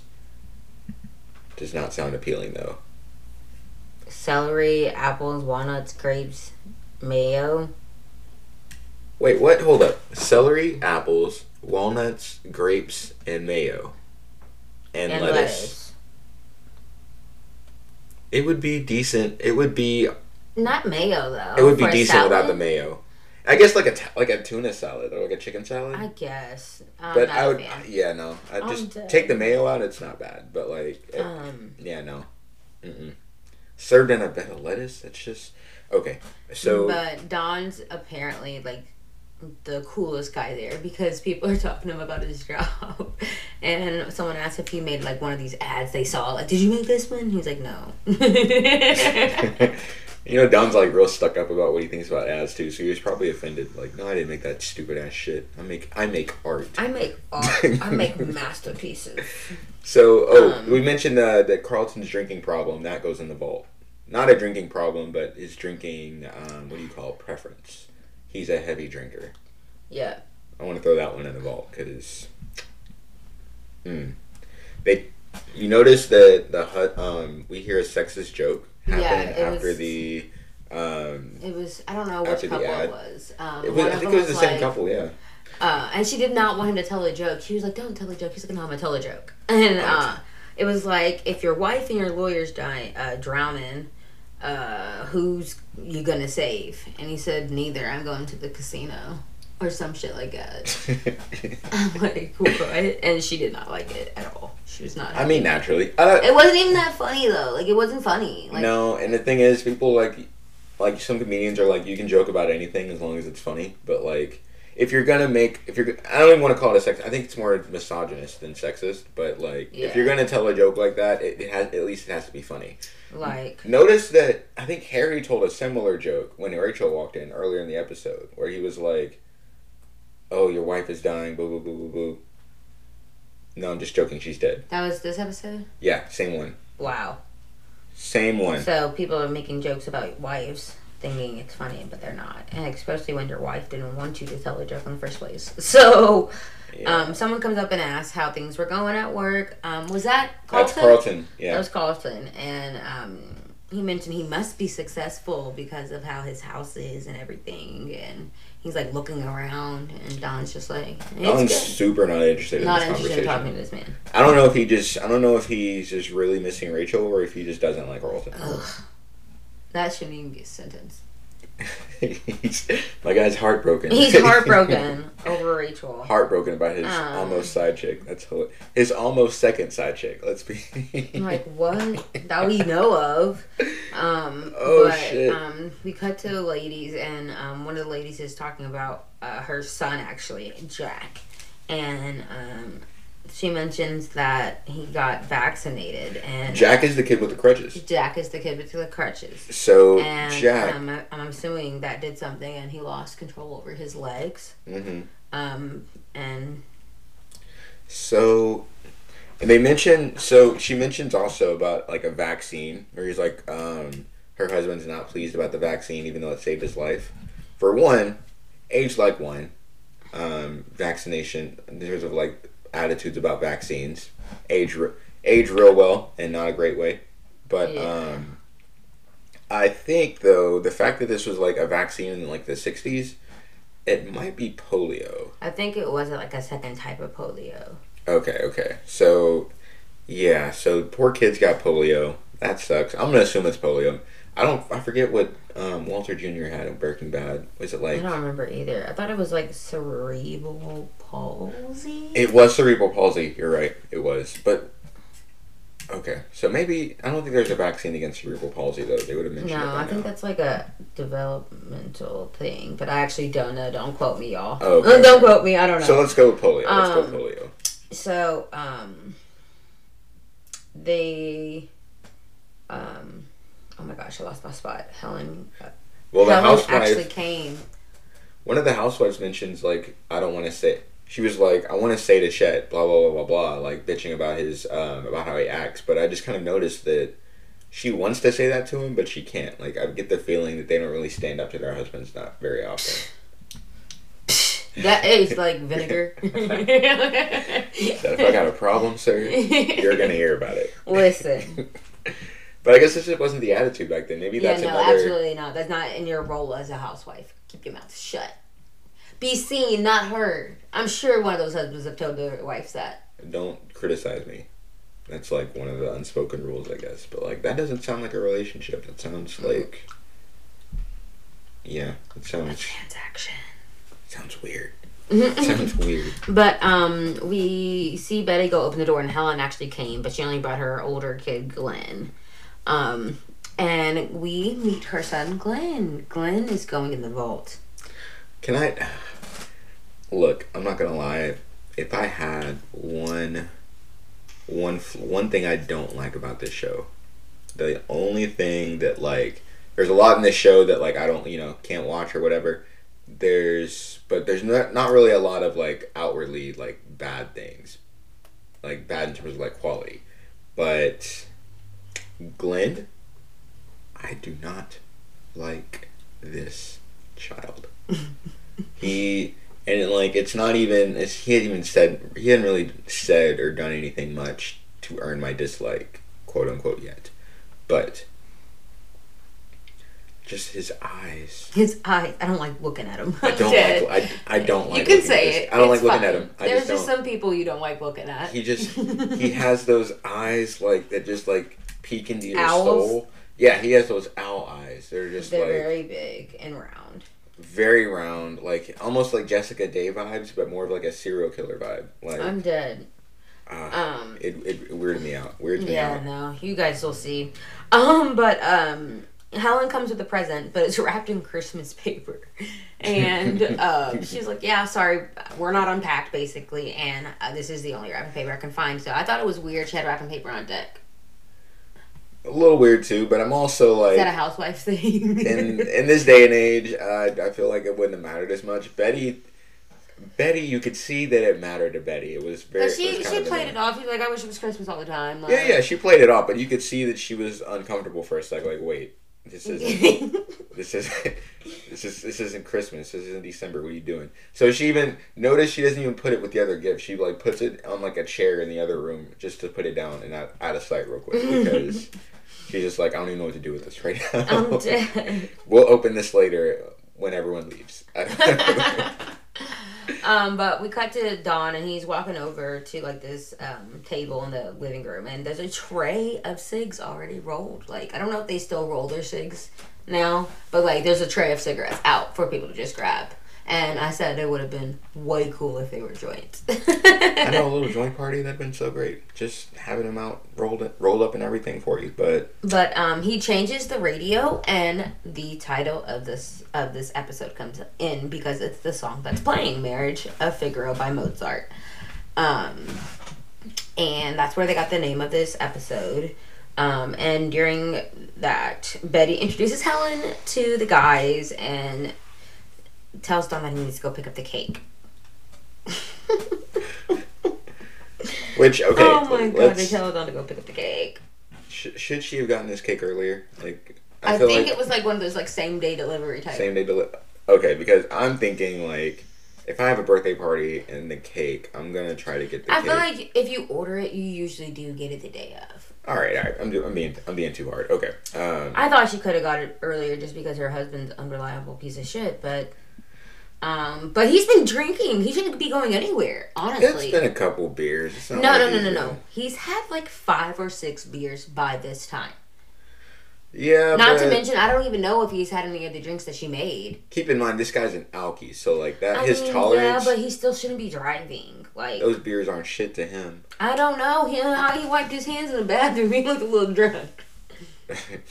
You cannot deny that. I just, he just wiped his hands off. Did you see how he did it? His face was like a little.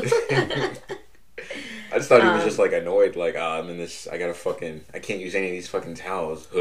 Stupid ass party. I'm dead. Stupid ass Rachel's not one. Stupid ass Rachel. She also asked him to take some videos. No. She asked him to take some movies. Some movies. Which at first I'm like, but Blockbuster isn't a thing yet. What do you mean take some movies? Take some movies on this thing that he hasn't been using that he bought a little while ago. That ages very well. It's a ugly little thing. It's an ugly little thing. But it's like I almost felt like he had to crank it to get it to right. It was but Betty then introduces Helen to the ladies, take her into the kitchen, and to Carlton, the wolf's den. Carlton, Francine's husband, is really like he's not eye fucking Helen. He's definitely like Francine does like Francine was doing to Dawn earlier, which ironic. But Carlton was definitely eye seducing her. He was peeping her, bro. Definitely. He was look. He had his whole head out the door. Just okay. Boy, he about to be a divorcee. Stop playing. I'm just kidding. And then the husbands are all commenting on her and stuff. Yeah, they said that the hens are going to peck her to death. Notice they also mentioned that she has a Volkswagen, like in the ad. I thought that was funny. The ad worked on Helen. She got it. They said they're assholes. They said it's not going to help our cause having that VW bug because there's no room in the back seat. I think some guy was like, I think I threw a grenade in there a couple of years back when I was in the army. I was like, yeah, because he said she's kind of desperate. A Volkswagen Beetle? That's a civilian car, dude. What are you doing? But it's a German car. I know, but it's come on, dude. War crimes. Let's be rational here. Let's be rational here. Okay. So, with the ladies, they're going on about this vacation. This part made me kind of consider whether I liked Francine. So at first, when she was eye fucking Don and flirting with him, I was like, bro, chill. Okay, that's just their friendship. She's that one friend that just says crazy shit. All right. Like, cool. I guess Don is like whatever. Extra handsome, so like. And Don's probably used to it. He's like, I'm not offended. Betty, you're not offended. Whatever. No harm done. No foul. But yeah. Francine gets a little racist here. So one of the housewives commenting on a honeymoon. In the doldrums? And no, she mentions a doldrum, which I didn't even bother. I don't even know what a doldrum is. But she mentioned going to Boca Raton for her honeymoon. And Francine was like, well, I've been there before. But they said something about mosquitoes, and then Francine said those aren't the only giant noses you'll have to deal with. Excuse me, excuse me, ma'am. And at first, I was confused. Okay, I was confused. I was like, big noses, and I was like, black people. I was like, oh. I was like, oh, okay, so she being racist. Look, then she follows it up with, okay, look, even Betty was like, Francine. Yeah, and Betty was not expecting her to say that either. And Francine's just like, oh, we felt outnumbered. It was uncomfortable. I couldn't enjoy myself. Unfortunately, age as well, but like, come on, Francine. That's when I was starting to like you. You fucking come on. Big noses, come on. Mosquito noses for real. Come on. But then he was outnumbered by black people in fucking Louisiana. For real. You didn't know that before you went? You didn't fucking look at You chose that place to go. You picked there. You could have went to Boston or something if you wanted to. You could have gone to fucking Britain or England or Dublin or wherever the fuck you want to. Dublin. Where the fuck makes you feel comfortable. But like, you went to Louisiana. That's on you. You don't have the right to complain about the number of black people in fucking Louisiana. Like, you don't fucking go to Japan and complain about all the fucking Japanese people there, right? Like, that's just so stupid. What are you doing? Go somewhere else. So that also lets us know that Francine does not plan ahead. Not only is she racist, but she's a poor planner. But Betty asks Helen where she went on her honeymoon, and then she like instantly apologizes. I thought that was kind of funny. instantly, like... She was like, "Oh, I'm sorry," and she was like, "It's fine. We went to." Apologizes to Helen. That's right. I was like, I was like, you can mention marriage, dude. It's okay. It's not like fucking your mom died. I don't know. Yeah. So she tells them where they went. They went to Paris, right? Well, so yeah. They went to Helen went to like I think Paris for like she said like 6 weeks or something. Yeah. Which it's a long ass honeymoon. Where the hell does he work? Where he could just take 6 weeks off for a fucking honeymoon? I don't fucking know. I mean, I guess Pete took 2, and he's not very low. He's pretty low on the ladder. So I mean, I guess that's true. Was vacation time better back then? I don't know. I know if I say 2 weeks, they'll do it, but with a stink eye. But like 6 weeks paid? Yeah. I don't know. But Helen mentions Glenn's father, and one of the women, I don't know her name yet, but one of the women asked if that was her ex-husband, and she had like this weird like smile on her face. Did you peep that? She was like enjoying asking her like about her ex-husband. Like wait, she says yeah. I kind of thought it as like the women were like implying that Helen was like a slut or something, because the way she made it seem like was like, oh, is your ex-husband and your baby daddy the same person type shit? Oh. Like, and they've kind of been like throwing shots at her like before she arrived about how she's like sluttily walking up and down the neighborhood. Even though she's literally just walking around her neighborhood, whatever. I think it's not her fault she's a baddie. She's single. Look, she's single, and all y'all are married, and y'all got husbands with wandering eyes and rubbernecked. And rubbernecked. Their insecurities are coming out, and they're fucking... It's not her fault. Control your husband. She's not doing nothing wrong. But Betty said that they went to Italy, and... not on her honeymoon, though. No, it was... When was it? She was like... she was at a school... She was at Bryn Mawr. I think that's like a college or something. But, so it's weird that Betty mentioned Italy, but... They were talking about honeymoons, like, stay on the subject. Did he not go take you on a honeymoon? Did they not? Yeah, like, where did you go on a honeymoon? Did you not go? Did Don take you to fucking Niagara Falls or something? Like, oh my god. Damn. That's a good point. But Francine is petty because she asked Helen... so that Helen, you probably loved Paris since you love walking. Like, she brings it up. So subtly, too. She's like, how you, like, walk around the neighborhood? Like, where are you going when you do that? She's like, nowhere, just, like, walking. Like, just kind of walking in circles a little bit. I'm not really going anywhere. It's calming. I don't know. I have 2 fucking kids. Like, I'm very stressed a lot when we walk. And, like, Helen knows what they're doing. She's not dumb. No, that she is not. She's just kind of... She's just playing it out. Like, all right, yeah. She's like, I'm the new one around here. Let me just feel these bitches out. Because they're all bitches as of right now. Betty is right now being the best of them. Look, Betty's all right. Because for one, the only thing she did, it was like microaggressions. Like...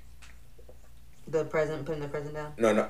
Well, that a little bit, but also like apologizing for mentioning. Yeah, I think she legit felt bad though. I don't think it was like condescending. That's what I mean. It was a kind of a dig, but I don't think she meant it as a dig. Yeah, she was literally being like. She's like, oh fuck, I probably shouldn't ask that in front of all these women. That's awkward. But like, I feel like Betty's being the least judgmental. Absolutely. Out of them. And she also called Francine out on her racism. Not really, she said, but Francine. Like, like at least she was mildly offended by what Francine said instead of abhorred. But that's true. We go back to, we see Jack with the crutches, kind of, I think the kids are running through and he was, like, following them. Yeah, I didn't want to say running through, but, they were. It's just what the scene did. So. And Don's recording them on this, little machine he has in his hand that apparently records videos. This odd machine he has. It showed us, like, what it looked like through the camera. It was a video recorder, okay? It was so blurry. I know, there was no focus on it. That aged like vinegar. It looked so... almost, I would say it aged like wine. It had, like, a vintage feel to it. But that was their picture. Like, that was... completely genuine. It was a terrible picture nowadays, but, like... it's so terrible that it's almost retro. Where like retro and aging like wine are two different things though, because like from what their videos did then to what our videos do now aged so well. Yeah, that was the best they could do. But I like there are people today who would get a filter of that in that style. That's true. So Helen pops in and she kind of covers her face. Oh yeah, she didn't want to be on the camera. She was like, oh my god, I don't know if my lipstick is straight. I don't know if I want to read into that or she's just camera shy. I'm going to just say she's camera shy. Alright, okay. And then one of the guys approached her. She was looking for Glenn and they said that they know of her situation. Carlton. This was Carlton, Francine's husband. Carlton, this bitch. But he was eyeing her too earlier. He was eyeing her, and now he's like, I know about your situation. I'm so sorry about that. If your son ever wants to play ball or... Like, if you ever want me to be your stand-in husband for a little bit, basically, and play with your son. And Helen calls him out on it. She definitely, because she... It's not like, she's not being like she's loud not being with a bitch but... about it, but she runs like this hypothetical scenario of him coming over and everything, and like, she's like being super sarcastic with it. Yeah, she's like, yeah, then maybe after we put him to bed, then we can just have a drink and, you know, have fun like adults do. You mean like that? That's what you want? And Carlton's just he wasn't expecting her to do that. Was not prepared. Like, and he's like, don't be trying to like say I'm saying something that I'm not saying. But that's literally kind of what you were saying. That's where you're going with it, bro. It's pretty obvious. Like, she called you on it. And all you got, the only graceful thing to do is to walk away. Don captures it on camera. He captures a little confrontation. I don't know if it was all of it or just the end of it. But he definitely like comes over with the like through the hallway with the camera and like gets them by the door, and then he keeps going, and then he sees two people making out. I don't know their names, but it was one of the couples from earlier. I think it was the same couple that asked him about the ad. Okay. They didn't seem anything. They were just I just don't know their names. Yeah, they didn't seem that bad. But yeah, they're kissing and everything, and I hate to say it, but I think this nigga's thinking about Rachel. He's thinking about Rachel. He's watching these two husband and wife going at it, and instead of it reminding it was cute. It was pretty cute. But instead of it reminding of him and his wife, he's thinking of him and his second side chick. Like what? Hey, this dude's like Future in the past, man. Like Future in the 60s. He's killing me. But Don is still fucking drinking. There's no way he's not drunk yet. And you can hear he's outside with the kids, and you can hear Sally kind of yelling at someone. And I'm like, is she pretending to be a housewife? No, all of those kids were like echoing what they hear in their house. Like, one kid was like, take your shoes off. Another one was like, you dented the car. Or like, I like sleeping on the couch. Or like, watch your tone. I'm like, these kids are literally echoing what they hear from their parents all day. Like, their parents are arguing all the fucking time. Dang. Not even arguing, but just like snipping at each other all day. Like, that's crazy. And their kids. But Betty says something kind of housewifey. That's why I said that. So she's mimicking her mom. Not to say that Sally's immune to, or Betty's not doing it either. I'm just like, it's just so crazy how they're all acting like so prissy and perfect, but behind closed doors, they're all dysfunctional as fuck. That's a good thing. I did not peep that. It's just great. And how much the kids are just like. They're sponges. That's why you gotta watch what you say around your kids. They're sponges. These kids are like 7, 8, and they're literally like almost doing a play of what happens when everyone goes to sleep. Like, it's crazy. Like, they might not see you, but that doesn't mean they can't hear you. Yeah, so Helen goes back out to, She's smoking a cig, and Don, she says that, like, that's a crowd in there. That's a certain group of people, basically. And he's like, same crowd out here. And he's with a bunch of children. Yeah, so he's, like, equating everyone in there to children. He's just not in a good mood today. He's pissy about his boo, Rach. And he's not feeling this party either. I don't know if it's... I think he would still be not feeling the party even if he didn't fuck with Rachel, but like... I think he doesn't like having to, like, put a fake smile on for people. And that's kind of what he has to do right now. Maybe he... It's not that he doesn't. I feel like because he's pretty good at putting up a face for people, but I think it's he technically is. But these specific people, I don't think he's interested in being with. Because notice how, like, at work, he doesn't fuck with Roger, or he doesn't fuck with the ad boys, but he fucks with Roger. He only fucks with people on his level or above. He doesn't like go out with the ad boys because he doesn't think it's worth their time. So he probably he treats them the same way as he does the neighbors. Because all the neighbors over are complimenting him and shit, and he's like, "Yeah, all of you are beneath me. I don't fucking need to entertain you." Of course, my shit's better than yours, basically. Yeah, of course my house is bigger. Of course my housewife is better. Like, of course. You see my trophy wife, bro? I'm better than you. Why do I need to talk to you? But while they're outside, we actually cut back to the ladies in the kitchen, and they're talking about Helen. She could be around the corner, and they're talking about her. I know. They're horrible. And they mentioned that Glenn's clothes are apparently wrinkled. Which, God forbid, she had time to fucking iron before she came there. Like, damn. You're lucky she even wrapped her the gift. Y'all don't even know how much your bill is. Like, come on. She's managing the house and... Bruh, she's better than all y'all. Listen, she's doing it all. What are y'all doing? I'm on gossiping. I'm on Team Helen right now. For real. Team Helen. Because they got her fucked up a little bit. And Betty is defending her, too. And I appreciate her defending her. Until... one of the Glenn comes in and Glenn is like, asks if they've seen her mom, and one of the housewives peeps out the window. Is like, "Hey, Betty, look who's talking to Don. Look who's talking up your husband, huh? You better." Betty goes look, and she kind of scolding a little bit, and then she goes outside and is like, "Don, I need you to go get the cake." It got to her. Look, it got to her. She immediately went into Don't you have something to do? Don't you have an errand to run? Something to do? Go get the cake. Over here, fucking talking shop and shit. Yeah, hell no. Get your ass out. Go get that damn cake. But we cut to the kids inside, and they're running around. And one of the kids run and knock into the table and drop a glass. And who grabs the kid? Okay, so this dude walks up and is like, "Oh, you shouldn't be running in the house." Slaps the kid in the face. Slaps the hell out of the kid. He grabs him by the shoulders and then slaps him and says, "You shouldn't be running in the house."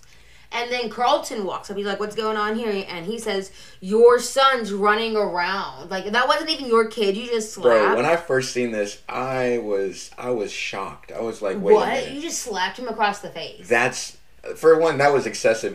That was excessive. They're kids at a birthday party. That's an excessive thing to do to your kid in public. But that's not even your kid. You're slapping the neighbor's kid in the face? And Carlton was so okay with it. This nigga Carlton walked up and said, like, what happened? Apologize. What? You told your son to apologize to this man that just slapped him? What?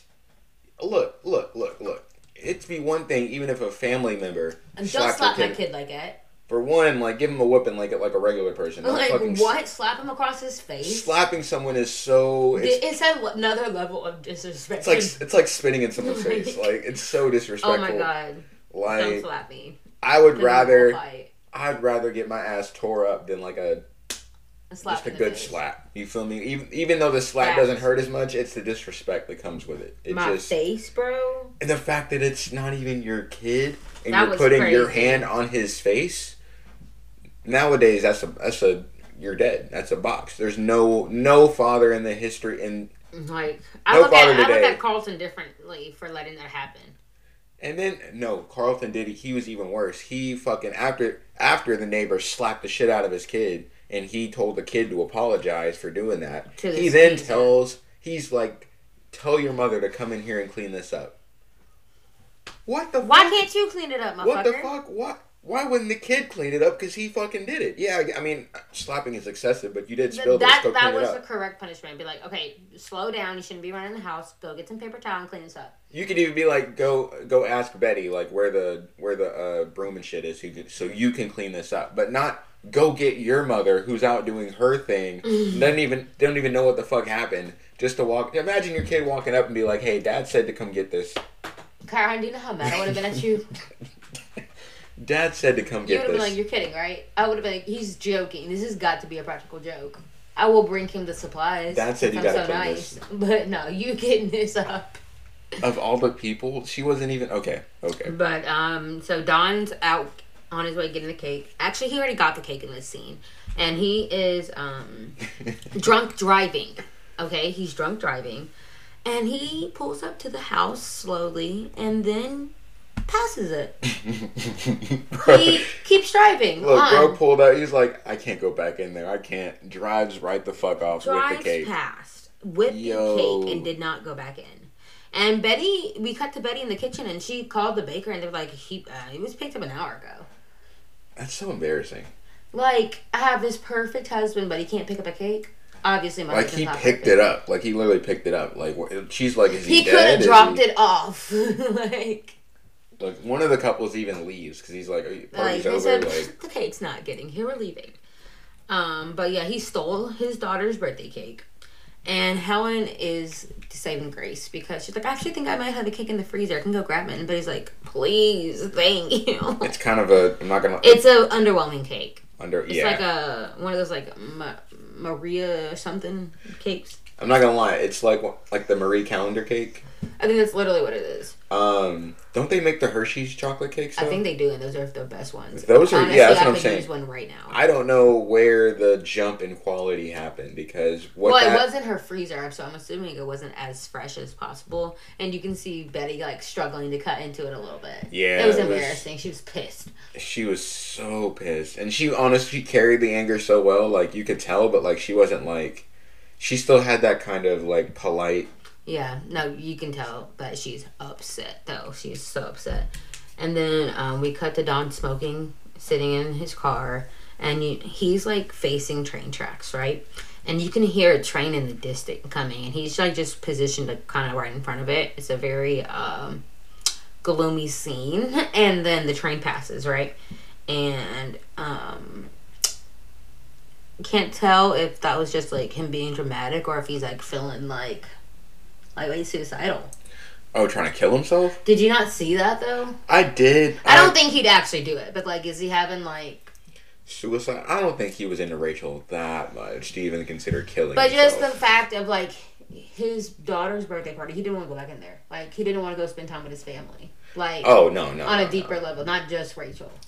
Nah, he definitely ditched his whole family's party. His daughter's birthday party, which is kind of fucked up. But like, when I saw the train, I was thinking maybe it's like he wants to get away.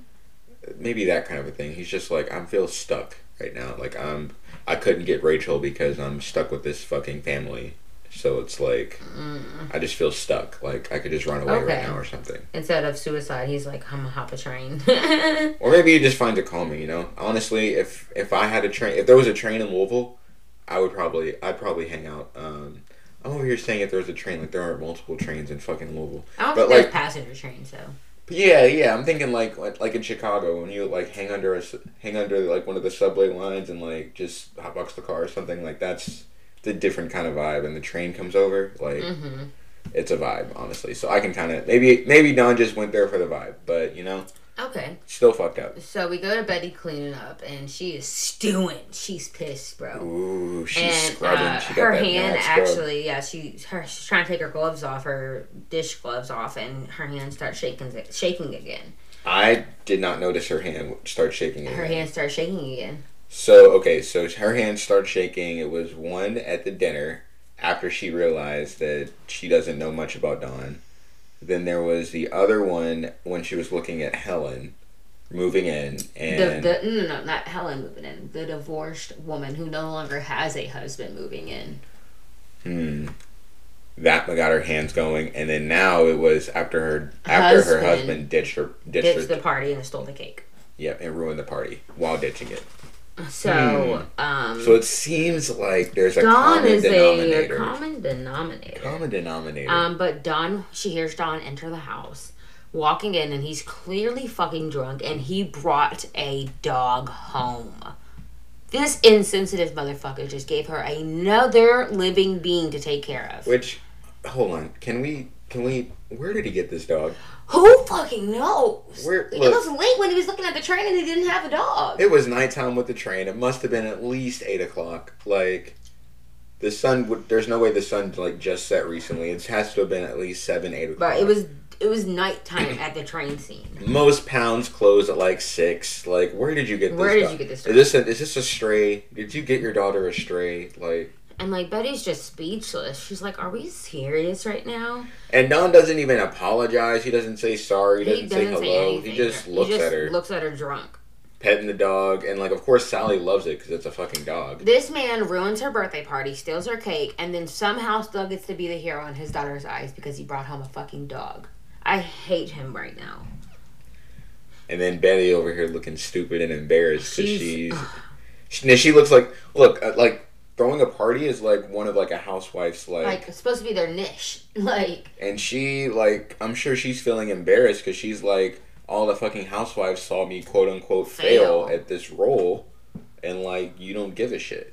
Like this is the one thing I got going for me, Dawn. And you fucked the pot. Like, you fucked it up. I did this whole party, but I give you one thing to do.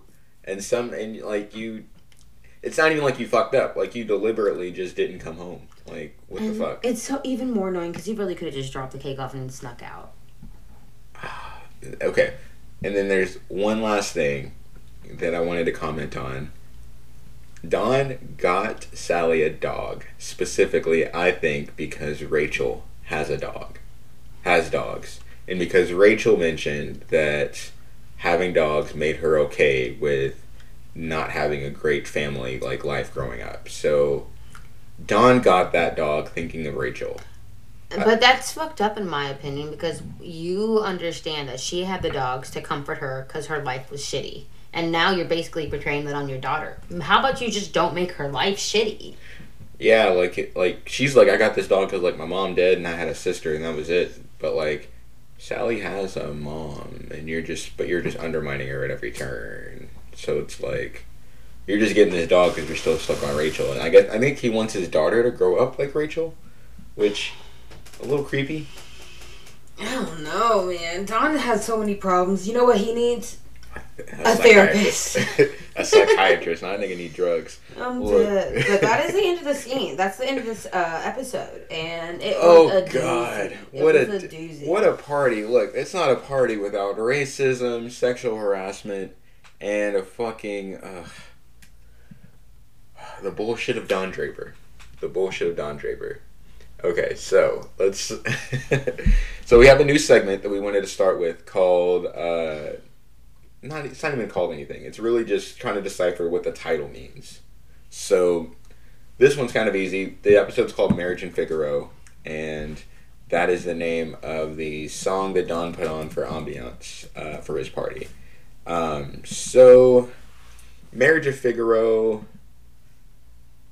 is, from what I heard, it's like an opera. And me being a modern man, I don't know shit about opera. But it was considered one of the greatest operas ever written. Is Don the greatest ad man ever created? That might be too easy. That might be a stretch. Too easy.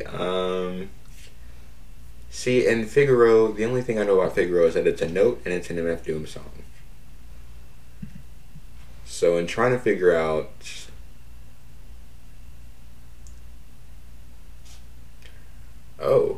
the story of Figaro. Servants, Figaro and Susanna, succeed in getting married, foiling the efforts of their philandering employer, Count Almaviva, to seduce Susanna, and teaching him a lesson in fidelity. Oh, teaching us infidelity, eh? Oh, of philandering being cheating. Okay, so Figaro and Susanna get married. Their boss is cheating. Their boss is trying to get Susanna, but Figaro and Susanna get married. So it's like a love triangle, kind of, sort of, not really. Damn. Okay. And then this is the episode where him and Rachel have their little hookup. True. Definitely. And she's technically his employer. True. Ooh. And Rachel's paying them for her services. And Rachel does tend, like, not fire him, but, like, sever the relationship. She definitely denies it, yeah. Okay, Marriage of Figaro. I see you writers. All right. I can dig it. But the best scene...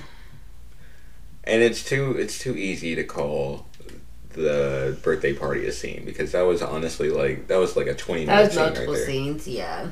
But I gotta say, my favorite scene, I think it was the break room scene where they're passing the book back and forth, because it really felt like a drug deal, and I thought it was really funny.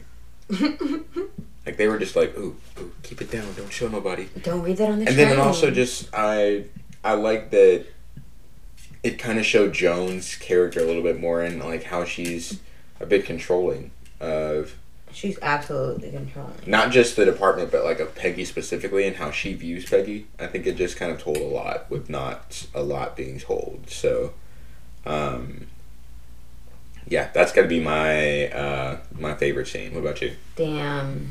Honestly, that was a really good scene. That's still your scene. Kind of. You can also like it for different reasons, or I just liked it because the women were being women. they're just passing porn around. Yeah, I like that they were actually like reading it too. Like I know it was like a taboo thing to read, but like every woman in there knew what that book was. One of them said, "Good to the last drop." Good to the last drop. That's I gotta crazy. say, that paints a picture. But also, honorable mention, the very, very last scene with the dog, just because the dog's adorable. The dog is honestly adorable. Any scene with the dog is adorable. Like the German Shepherds were really cute, and their moment on the roof was a good one until he was a fuckboy. it was a good moment. Like they really had. That's the thing. They really had chemistry. Like it was crazy. Like I think Don really felt something for Rachel. I definitely more than he felt for Midge. I think Midge is just kind of comfortable. Mm-hmm. But like he was feeling Rachel's edge, and he made him in return kind of feel a little edgy. I feel like. Yeah, they kind of had they really matched together. But yeah, any scene with a dog, winner for me. Yeah, I'm gonna say mine was the roof scene. The roof scene, okay. Yeah, you can have the break room. It's okay. And then I would give this episode a. Oh, who's the MVP? Who? Most valuable. Rachel is mine. Because she was not down to be a side chick, and I appreciate that of her. Damn. She walked right up to the cliff and then looked down the cliff and said no thank you and walked away. She said, take this parachute. She said, I'm good. So yeah, mine's Rachel. She got to have a little moment. Mm-hmm. Felt good about herself, even though deep down she had bad feelings coming her way. But I really appreciate her not being down to be a extra in his life. And she has values, and she was not willing to put those down for him. Okay, I like that. So, for my MVP, and this one I might have to really... evaluate what an MVP means, because previously I think it was like who changed the most, who developed the most. No, I think it's just like who was the most impactful or memorable in this episode, like most valuable character in this episode. Okay. So I would say Betty, because I think with Betty, she went through a lot. For one, she stood up for racism. She stood up against racism, which I appreciate. She was not as mean toward Helen as the other girls are, up until Helen started talking to her man, which is fine. Weird that Francine can do it, but Helen can't. It's whatever. Weird though, because like we actually don't know. Like, yeah, she was a little stern with telling him to go get the cake, but like we don't know if she treated her differently after, do we? Did we see them interact again? I think that was the last time. Oh, no, because with the cake, Helen saved the party with the cake. Yeah. So, like, she wasn't, like, rude, but she definitely felt some type of way about it. She definitely kind of put a line down, like, at mine, but she gave a line to her husband more than Helen, and I actually appreciate that even more. And I also, this is the first time we've seen Betty displeased with Don. Yeah. This is the first time we've seen her actually upset with him, yeah. Like, you know, that's true. Anything but like a happy wife. She's actually pissed right now, like, and deservedly pissed. Yeah, this is a new emotion for Betty to show us. Okay. Honorable mention would be Pete, because Pete, get out of here. Because Pete got to come home to some hot steak I'm and a weak. ribeye with butter and some ice cream. That's a winner. ridiculous. That's a winner right there. Ridiculous. And plus when he came into the office, He did have a different glow about he was him. feeling himself. He just got married, you know. He had that just married swag where all the girls are just like, oh hey, Pete's back. You know, really kind of back. it put a bounce in his step. Pete. Pete. You know, like he just had a new glow about him, and the fact that he was so excited about the steak at home, it was cute. So yeah, that would be my runner-up. But yeah, really, Betty won because Betty went through a lot. So yeah, how would you rate this episode? I would give this, honestly, I'd say it was all good. I feel like I need to have a rubric for scoring. Because I want to say it was an 8.5. But I don't really have a reason for not giving it like a 9 or a 10. So why would you give it an 8.5? Really high. So let's Just say because Don pissed me off so much in this episode, but that means he did a good job. so let's say the baseline is 5, right? 5 is mid. Is it better than average, or do you think it's worse than average? It's better than average, definitely. We learned a lot about some characters, and the storytelling is just beautiful. I really liked how, because I'm just kind of watching it analytically, but like I'm noticing a lot more than I did when I first, even like the second or third time I've watched it, I'm noticing more than I have with those. We're because looking at it with a different lens. Being able to see that like Don's whole fucking birthday party, he's thinking about Rachel. Like I don't think I ever caught that at first. Like I would think I was always confused, wondering like why is he in this watching the kiss, for example, like set him off or something. But now I'm like, he's really, really stuck over Rachel, and the fact that the show didn't have to tell me that, like it was obvious if you were paying attention. That's what I really like. So I think I would give this. I would give it an 8. Yeah, I would give it an 8. It wasn't like an amazing piece of episode, but like I said, it did a really good job of storytelling, and we just we got to see a lot of character work. Yeah. We got to see who Rachel was. We got a little bit more. We got to see. Yeah, she was comfortable in her store. Really, yeah, and she also like she's not willing to. She sees more for herself. She's not willing to just be some side shit. Yeah. I appreciate that she has values. So. Oh. And lastly, for trivia, I actually just have like one trivia fact. But this one's a doozy. The Glenn, Helen Bishop's kid, is played by the creator, Matthew Weiner's son. Oh, Owlboy is the writer's son? Yeah, Owlboy is the creator's son, yes. And maybe that is also a factor as to why I don't like him, because I feel like he only got the job because he was the creator's son. Is it his acting that you also don't like? He wasn't in this episode too I'm much. I can't comment too much on his acting just yet. Comment but on that later. He bothers me.